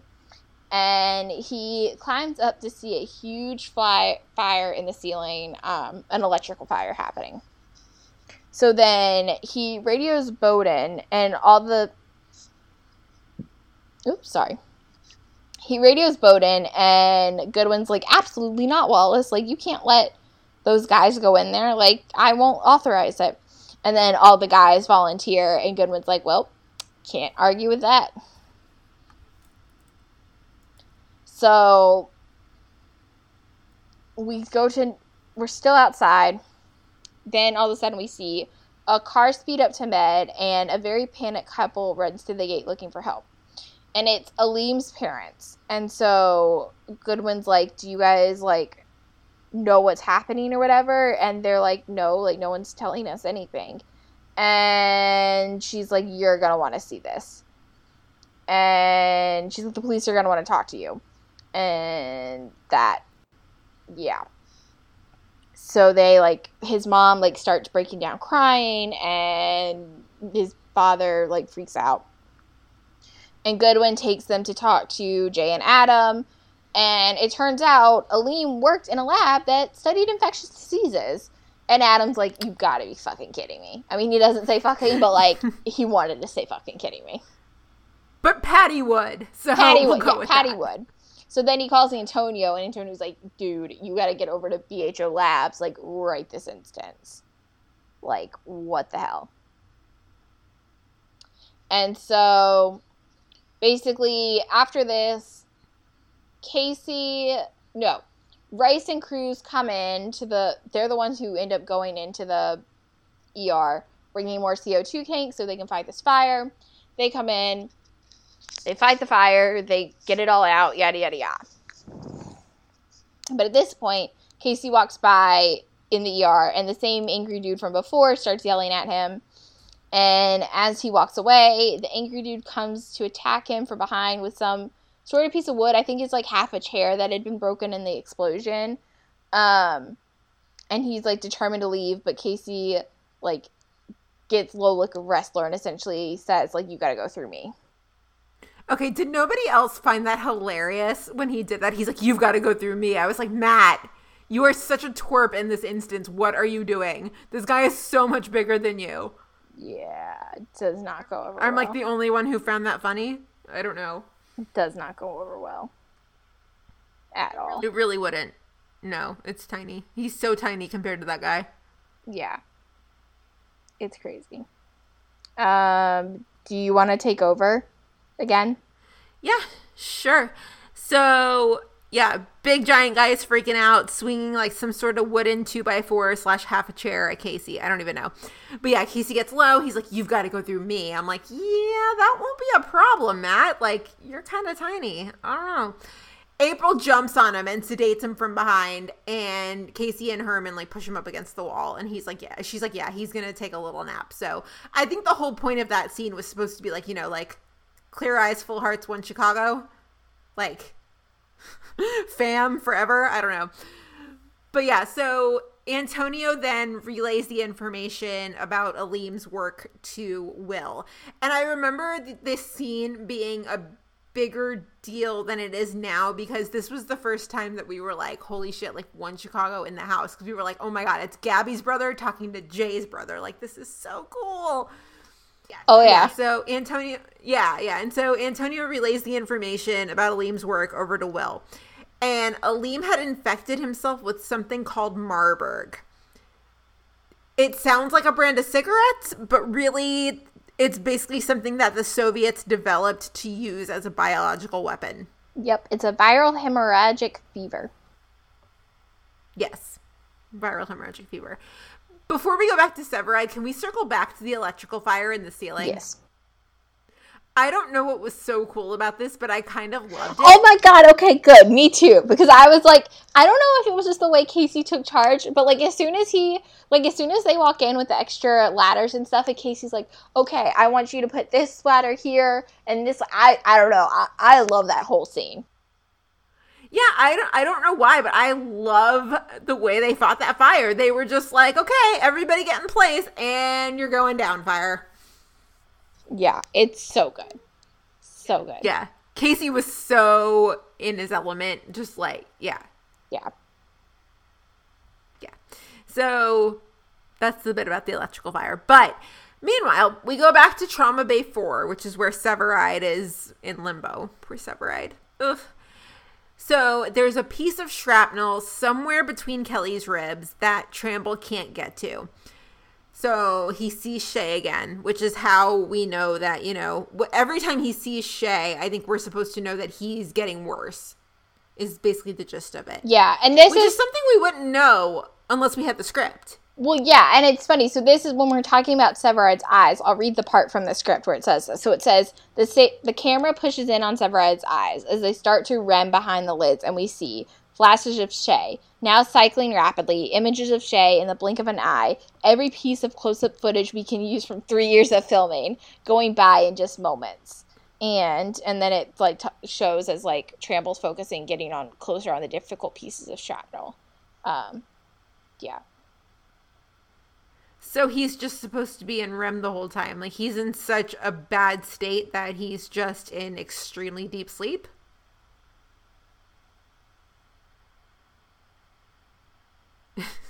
Yeah. The listeners can't hear confused facial expressions, Brenna. Yeah, I guess.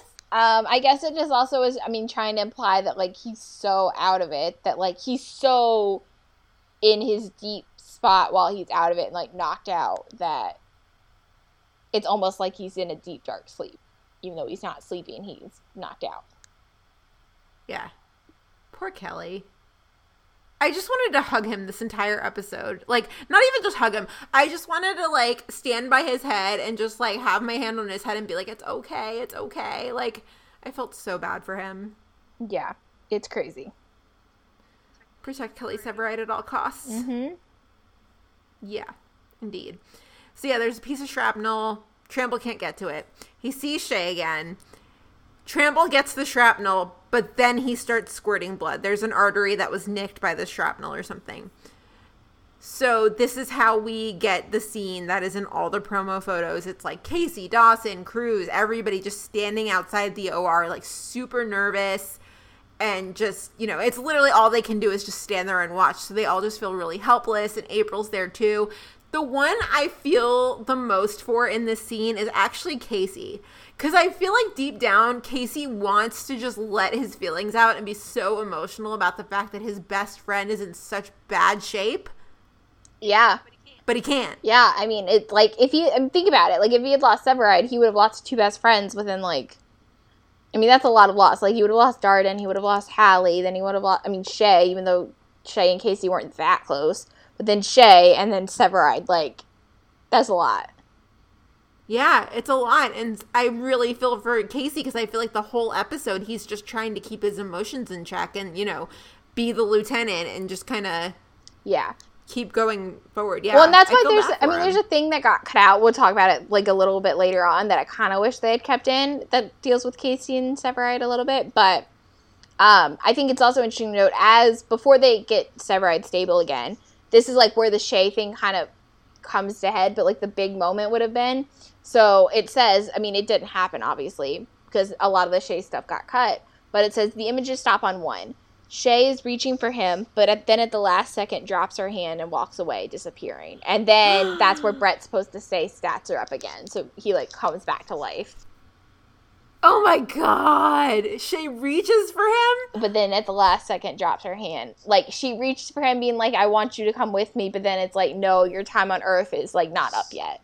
And you need to go back. Oh, my God. I know, right? I would have cried, like, actual tears. I know. It's crazy. So crazy. This is some, like, finale level shit. Shay was supposed to reach for him. I'm okay. Are you, though? I'm not wine drunk. I'm a little wine drunk. Just a little bit. Oh, man. The Shaveride feels are too real right now. Yeah. So, yes, we get that scene, and then finally, you know, Trample sutures the artery, Severide's stable. April lets out a sigh of relief. Bowden, you know, Casey radios it to Bowden, and Bowden's like, awesome, cool, great. Yeah. And so then we cut back to this whole time they got an infectious disease doctor to kind of roll in and just kind of figure out what exactly Aleem was infected Dr. with. Clayman. So Dr. Clayman, yeah. So the infectious disease doctor, she draws Herman's blood to determine whether they're infected. And they're not. Meta saved for now. Before we go to this part real quick, I did want to bring up when there's a scene where it's not really that important, but they're Halstead and Ruzek and Dr. Charles are talking about Aleem and, like, his social media manifesto and all this stuff. Not that important because, obviously, like they said, he wasn't actually infected yet, so, like, they were all saved. there's this moment that got cut where it's like Dr. Charles and Halstead, and Halstead's like, he's a sick bastard, and Dr. Charles is like, you'd have made a great psychologist detective. So cute. And then it goes to this Christopher Herman Clayman scene, so that's why I wanted to bring it up. But continue. It's funny. Yeah, so they're not infected. They thought they were, but they're not. So Med is saved for now until the next dead body gets stolen, or the next time somebody tries to blow it up, or the next time anything unsafe happens, which seems to always happen at Chicago Med. Yeah, it's crazy. It's kind of the most unsafe hospital in the world. It's not kind of. It is the most unsafe hospital in the world. Which is really why I can't blame those people for hauling ass out of there after the explosion, because they're like, fuck this shit. It's like they knew. They knew. It's like they're hopping into the car and driving themselves to Lakeshore to be treated. Yeah. Well, and so after Med gets saved, a scene that got cut, which when you're kind of talking about, like, going, like, full One Chicago in this episode and having, like, brothers and sisters interact and stuff, there's the scene that got cut, which they used in that promo photo of, like, I'm assuming that's where it comes from, Gabby and Will, like, shaking hands or whatever that was. Yes. So I'll just read the scene. So it's after they, like, Will tells Jim he's going to, like, pull out the ulna and whatever. So Dawson says, nice work today, doctor. And Will says, you too. Dawson, I haven't seen you before. Will, just a temporary thing. Dawson just looks at him. Halstead sticks out his hand. Will Halstead. Dawson's eyes go wide at that name. Jay's brother? Yeah, you know him? Yep, sure do. She moves off to help. Oh. Yeah. One other thing we did find while prepping for this episode was an old recap that I wrote for Really Late Reviews. Like 4 years ago. Yeah. I poured the snark on pretty thick, but I think at one point I kind of reprimanded Will, and I was like, don't you dare flirt with her. Yeah, you said he was like, you do not want to be Eskimo twins with your brother and Casey, Eskimo triplets with your brother and Casey and Gabby, and you're like, and you do not try to go all in on Lindsay either if she were to show up, because then you'd be Eskimo twins with Severide and your brother. Like, don't go there. Yeah. Don't do that. Don't be that guy. No, he would have been quadruplets if he had dated Gabby. Oh, because it was Mills. I'm thinking Mills. Yeah, Jay and Casey and Mills. Oh, that would have just been and triplets if it was Lindsay, because it would have been Severide and his brother. Yeah. Because where we're at in the timeline, and this is something we forgot to mention, Gabby and Casey are not together at this point. They've broken up for the first time. Yes, for the first time. Yeah. Unless did we count that brief... when they were kind of flirting in season 1 when he was on a break from Hallie?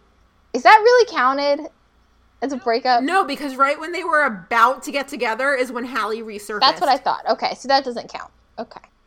And then died terribly. Yeah, tragic. So tragic, yeah. So, that's an interesting point in the timeline. But so they're not infected. Med is saved for now. Will's like, open up the ER. And I'm like, do what, bro? Because the place has been bombed to smithereens. But okay, Will, go on with your bad self. But Goodwin and Dr. Charles do share a really cute hug once the all clear is given. Yeah. It's cute. Like, you can tell they've been friends for a while. That's another thing I really hope that they will dive into further is, like, they've worked together for so long that obviously they're friends. Like, really, really close friends. Delve more into that. Give us more of that. I want to hear all about that. Well, it's like the same thing, too, of, like, even though early on in Fire, they used to use Lakeshore, obviously, more.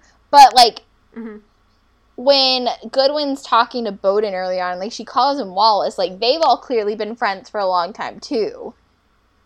Yeah. She's like, Wallace, like, you can't do that. Like, you've no authority here. I do. Or whatever she says. I want all the stories and all the reminiscing from over the years because, it's cute. They've known each other for a long time. They could probably tell really good stories. Yeah. Yeah. So after that, Will finds Tramble in the break room and she's just kind of against the wall. And I mean, she got the job done. She saved Severide's life, but she's still like, the day took a toll. So she's sitting against the wall, just kind of crying. Will handles this perfectly. Like, he just sits next to her, doesn't say a thing, just kind of is like, I'm here. I'm just going to sit next to you, let you cry it out. So Hannah puts her hand on his knee and he grabs her hand. And it's just a really sweet moment of just like, yeah, today was heavy. Yeah.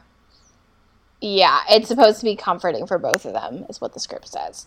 But this is where a lot of things start to change in script-wise. So this is where we're supposed to, instead of cutting to Molly's, which is what happens, we're supposed to cut to a recovery room. And you're supposed to see Severide there, obviously. And April's sitting in a chair. And then, but before Severide can say anything, Casey and Bowden enter. So Casey says, like, welcome back. Severide shakes, and he's, like, laughing as Casey says that. And Severide's, like, shaking his head. And Severide's like, which one of you hit me when I wasn't looking? And Bowden's like, doctor said you might have missed, you might miss a few shifts, but nothing to keep you out long.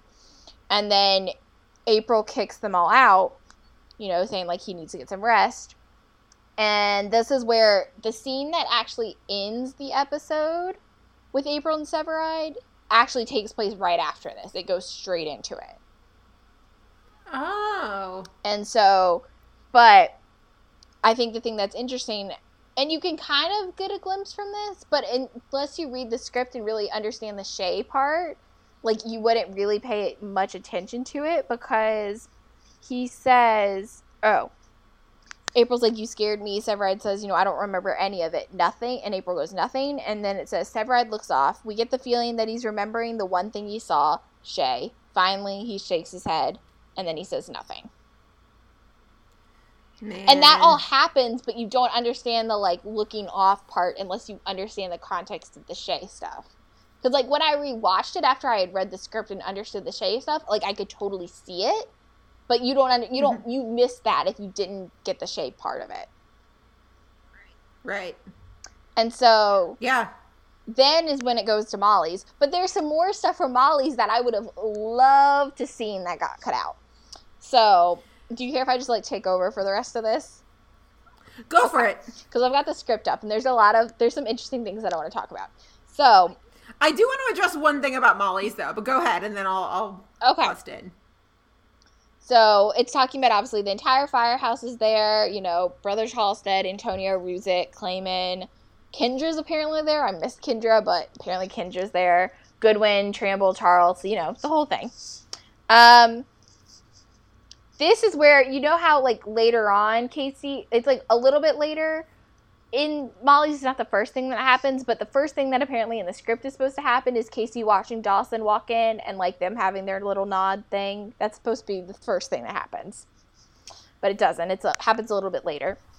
Then we get Charles sitting at the end of the bar, more than a few drinks in. He has a shot and a mug of beer on the bar. Then Cap and Rice flank him. So this could only go so well. So Cap... We were deprived of this? Yes. So Cap says, settle a bet for us, Doc. And then Rice says, Cap here says that as a kid, he was diagnosed with OCD, ADD, Tourette's, and dyslexia. And that he grew out of all of them. Take a good look at him and tell me he was cured. Charles gives Cap a quick once-over. Charles, you're missing the chronic masturbation and the fact that he was breastfed until he was 7.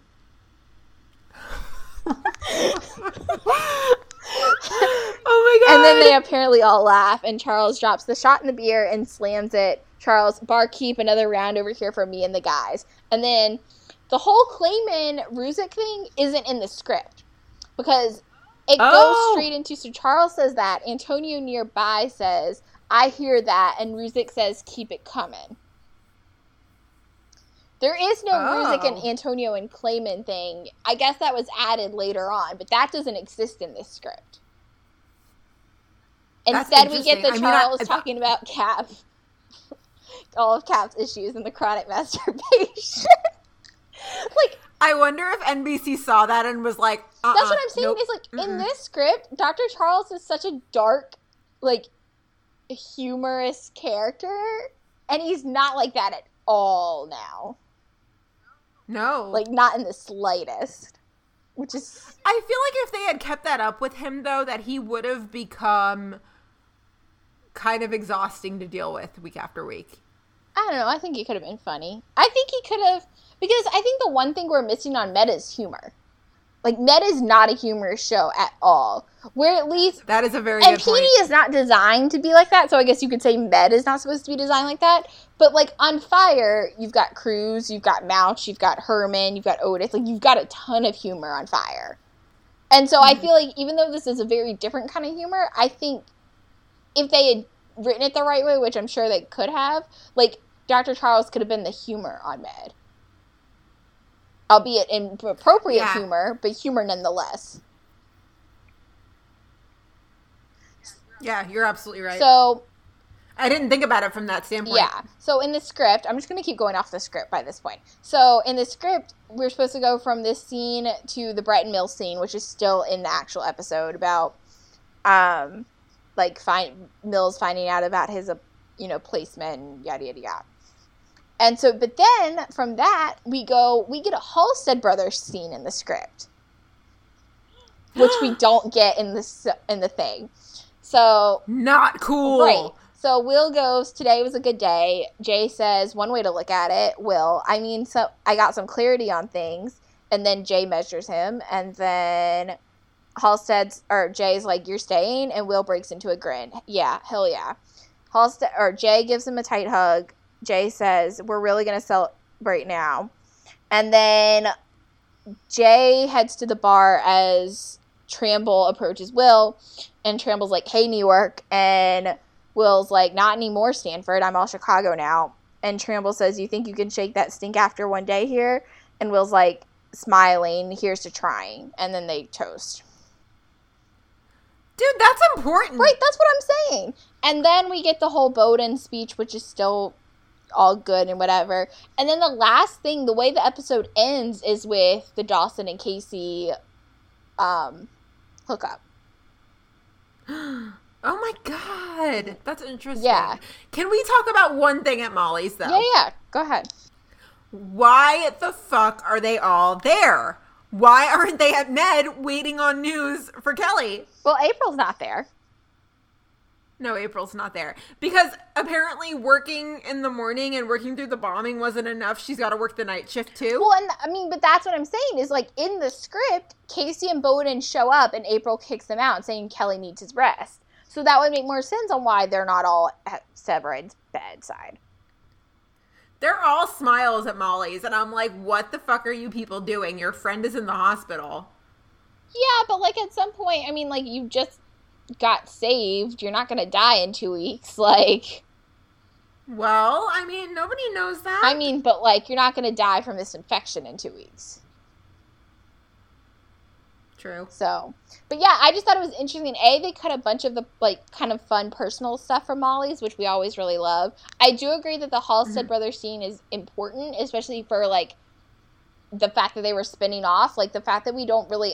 obviously it's kind of implied that Will's going to stick around, but, the fact that we don't actually get Will hearing the scene where we hear Will say, I'm actually sticking around, I don't really see why that was cut. And I also just think it's interesting because, like I said, they end now in the actual episode with the Severide April thing, when really that takes place a lot earlier, and the script has them end with the Dawsey reaction to the stress of the day. True. So it's just, the order is very different. Like I said, I would have died at that Cap, Rice, and Charles scene. That would have been hysterical. But yeah.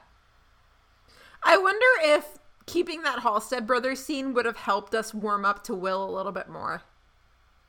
Probably, because, but I said, you did want to... Go ahead. Go ahead. No, you go ahead. No, I was going to say, he did want to leave Kelly to die, so that's, a big thing to come back from. Right, but I think... Because there's also things sprinkled throughout the script about how Will was impressed with everything that goes... everything 51 was doing. He was impressed with Gabby's paramedic knowledge, even though now she's, technically a firefighter. He seemed to be very impressed, and so that's why I think that Halstead Brothers scene, I don't know if it necessarily would have had people come around to Will, but I think it's so important for the spin-off part, because, you actually get to see him, make that decision and, say it, and, just, I don't understand how they cut that. Granted, you watch the episode and you're like, oh, well, I get, it's kind of implied, but still. I just think seeing Will come to that conclusion and say it out loud is important. But Same. Instead of just imagining that it happened, we just had to imagine sometime between this backdoor pilot and the actual pilot that we were like, all right, I guess Will just decided to stick around. Right, like I said, it's kind of implied, but like, still. Yeah. Like seeing him say it and have that interaction with not just Halstead, not just with Jay, but with Tramble too, and like saying it to two people, like I think that's important, but guess not. Right. But yeah, that's the end of the episode. Well, we didn't really talk about the reaction to the stress of the day. Well, yeah. Casey and Gabby decide to have sex because they didn't die that day. And they're like, yeah, it's a one-time thing, right? Yeah, oh, totally. Yeah. And... Hey, Brenna, you remember that time that Dawson and Casey had a reaction to the stress of the day and ended up making a baby? Yeah, and then they ended up making a baby from this. Oh my god. I wonder this is what came first, like in their head storyline wise. The bombing and the whole thing, or that they wanted Casey and Gabby to end up having a baby and they needed something where they could like have had this reaction to a stress of a day. Oh shit. I would like to think it was the bombing because they had to set up Med. Right. Yeah. Also, while we're talking about the reaction to the stress of the day and the fact that Med blew up in their backdoor pilot, kind of an interesting way to start a medical show that literally has never done anything as extreme since. That's a good thing, though, because it shows that Med is getting safer. Right. I mean, Med has not gone Grey's Anatomy and, like, gone falls to the wall. I don't even know. But... have we ever talked about that of like who is what character, like which Med character is which Grey's character? Have we ever compared them? No. I mean, I'm a little wine drunk. I could do this. Like, now I'm sitting here thinking. Okay, but I think at some point you'd have to draw a line and pick like which generate. Are we talking about like OG Grey's characters? Are we talking about like mid Grey's characters? We're talking about like current Grey's characters because there's just so many iterations. Anything. Would Dr. Charles be Dr. Weber? Yes. Yes. Would Connor be Christina? He'd be like a combination of Christina and Alex. Not Meredith? No. All the mommy issues and all the shitty... well, no, not a lot of shitty things have happened to Connor. Yeah, except for his mom committing suicide. Maybe with a pinch of Meredith. Connor is Christina, Alex, and a pinch of Meredith. That's a combo. Wow. Maggie is Bailey. You think so? Maybe? Well, no, wait. Choi's chief resident, so maybe Choi is Bailey. No, I'd say Choi is Callie. Go on. Because, well, Callie at one point's chief resident, so it's fine. But, for that comparison. But I'd say Choi is Callie, because they both are strong, like, they present themselves as strong, but then they have their moments of, like, weakness and vulnerability, and they've both had issues. I mean, Choi obviously has a little bit of PTSD. Callie had the whole thing where it turns out she's lesbian and isn't accepted by our family because they come from a very Catholic background. So, that was my first thought. Okay. We may have to revisit this. Yeah, I think we're going to, because I'd have to, like, really think about this. Indeed. But yeah, so. Also another thing that kind of caught my eye, aside from the stress of the reaction to the stress of the day, which was, like, priceless and the best thing ever, even if it led to 404, which was a total cop-out in my opinion, but more about that later. But yeah, the other thing that caught me about that was that when Severide's like, I don't remember any of it, well, you're awfully calm for waking up in a hospital. Yeah. And the fact that he was able to, again, in the script, he's able to play that joke on Casey and be like, which one of you hit me in the back of my head? Like, okay. Like, you don't remember it, but you're gonna... Okay. I mean, whatever. You can play jokes, but you don't remember what actually happened. Okay, great. Okay, cool. Whatever. I mean, I'm not going to question it. Just protect Severide at all costs. Maybe let it never happen again. All the things. You know. I mean, he's been, like, slightly injured since, but not as bad as that episode. He put himself And through now a that way I worse injury, but see that was that. his choice. Well, but he got injured before that happened. Remember? He, like, jumped off that roof. Jumped off what roof? Or maybe not jumped off a roof. He, like, jumped out of, like, a 3-story window or something. And, like, knocked his ass out. And then that was when he was like, I was supposed to do the transplant. And Clark was like, you can still do it, but you got to do it without pain meds. Oh, yeah. I kind of remember that. I've never gone back and watched those episodes because I don't own them, but... I don't like when Severide gets hurt. I mean, that's why I haven't watched any of those, because Severide is a being who needs to be protected at all Emotionally times. and physically hurt. Can we just, like, bubble wrap him for season 7? But actually, though. Never. Forget Casey. Casey can handle it. We should bubble wrap Severide. But actually, though. But actually, though, yes. But yes. So I did have a section in the outline for miscellaneous thoughts, but we did kind of touch on it already. My only miscellaneous thought with this episode is that Mills was such a boss. Yeah. But we talked about it. Such a boss. Did you have any other random miscellaneous thoughts to throw in? Nope, that's it. Just a great episode. This is a great way to introduce Med. It really was. It really was. And if we do post the link to my old recap, disregard the last part where I say that Med probably won't make it. I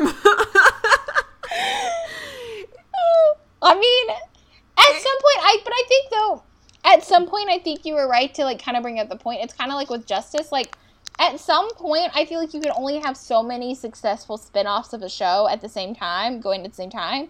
So like you didn't know if it was going to be just they were able to have 1 or 2 or 3 or 4. And I mean, I think we've gotten to the point now where I think they can only have 3 on air at the same time because we all saw how Justice went. But, like, you didn't know that at that point. So, like, you could have been wary at, like, not just the fact that, like, Med wasn't good. Like, this wasn't a good episode. Just the fact that, like, shit, like, 3 different shows on air at the same time is a lot. It is. And, I mean, to quote the great Will Halstead, who I also wanted to punch in this episode, but he also says, he's like, I'm really glad to be wrong. And I was really glad to be wrong in this instance, that I was like, you know, I don't think Med's going to do very well. It did well. And now we watch it all the time. And I love it. So, I mean, I'm glad I was wrong. Yeah, agree. So, but yeah, that's about it for this episode. We cracked the 2-hour mark, which we seldom do. I know. We had a lot to say. And I think the script obviously helped, but we had a lot to say. I absolutely love that we had the script for this episode. It added so much to this episode. For real, though. For real. And I mean, again, like I was saying before, it's a hard job that these writers have. It's a really hard job. So, yeah. Shout out to Derek and Brant for writing a kick-ass episode. Yes. Indeed. Indeed. So, but yeah, that's our episode. So, as always, guys, you know where to find us. Facebook, Twitter, Instagram, Tumblr. It's Meet Us at Molly's right across the board. If you've made it this far, I would really like to think that you like the podcast and you're not just like hate listening. If you do indeed love the podcast, please take the time to leave us a review and a rating on iTunes. We would greatly appreciate it. But yes, we are Meet Us at Molly's right across the board. Email us, meetusatmollys@gmail.com. You can email us about anything. It does not have to be One Chicago related. We watch a lot of other shows. So you could literally email us and be like, hey, are you watching this? We would love to talk about that. Follow us individually on Twitter. I am at Gina Watches TV. Bryna? I am at BrynaK13. And something important that we should mention now. So next week, we will have a new episode. This is going to be a listener's choice episode. We're going to let you guys go ahead and choose what we cover as long as it's a Chicago Med episode. So it's going to be listener's choice, Chicago Med style. I was going to say, med episodes that we have already covered, we've covered obviously the Backdoor pilot, which isn't technically med but counts. We did the med pilot, and we did the med season 2 finale in prep for season 3. And then obviously we've done all of season 3. So really just anything otherwise from season 1 or 2. We have an idea of one we might want to do, but really, I mean, we're leaving it up to you guys. We really want to hear your choice, your feedback on which med episode we should do. Yeah, so tweet us, email us, let us know what episode you think we should cover, and then from there we'll probably narrow it down to like a little bit of a poll. But yes, guys, let us know what episode of Med you would like to hear us talk about, and that is what we will do for next week. But by Monday. By Monday, yes, please let us know. We have preparation to do. So yes, let us know by Monday, so that gives you the weekend to kind of think about it. But yeah, let us know. And yeah, everybody have a really good weekend. Enjoy your Labor Day holiday. And we will see you guys next week. Bye.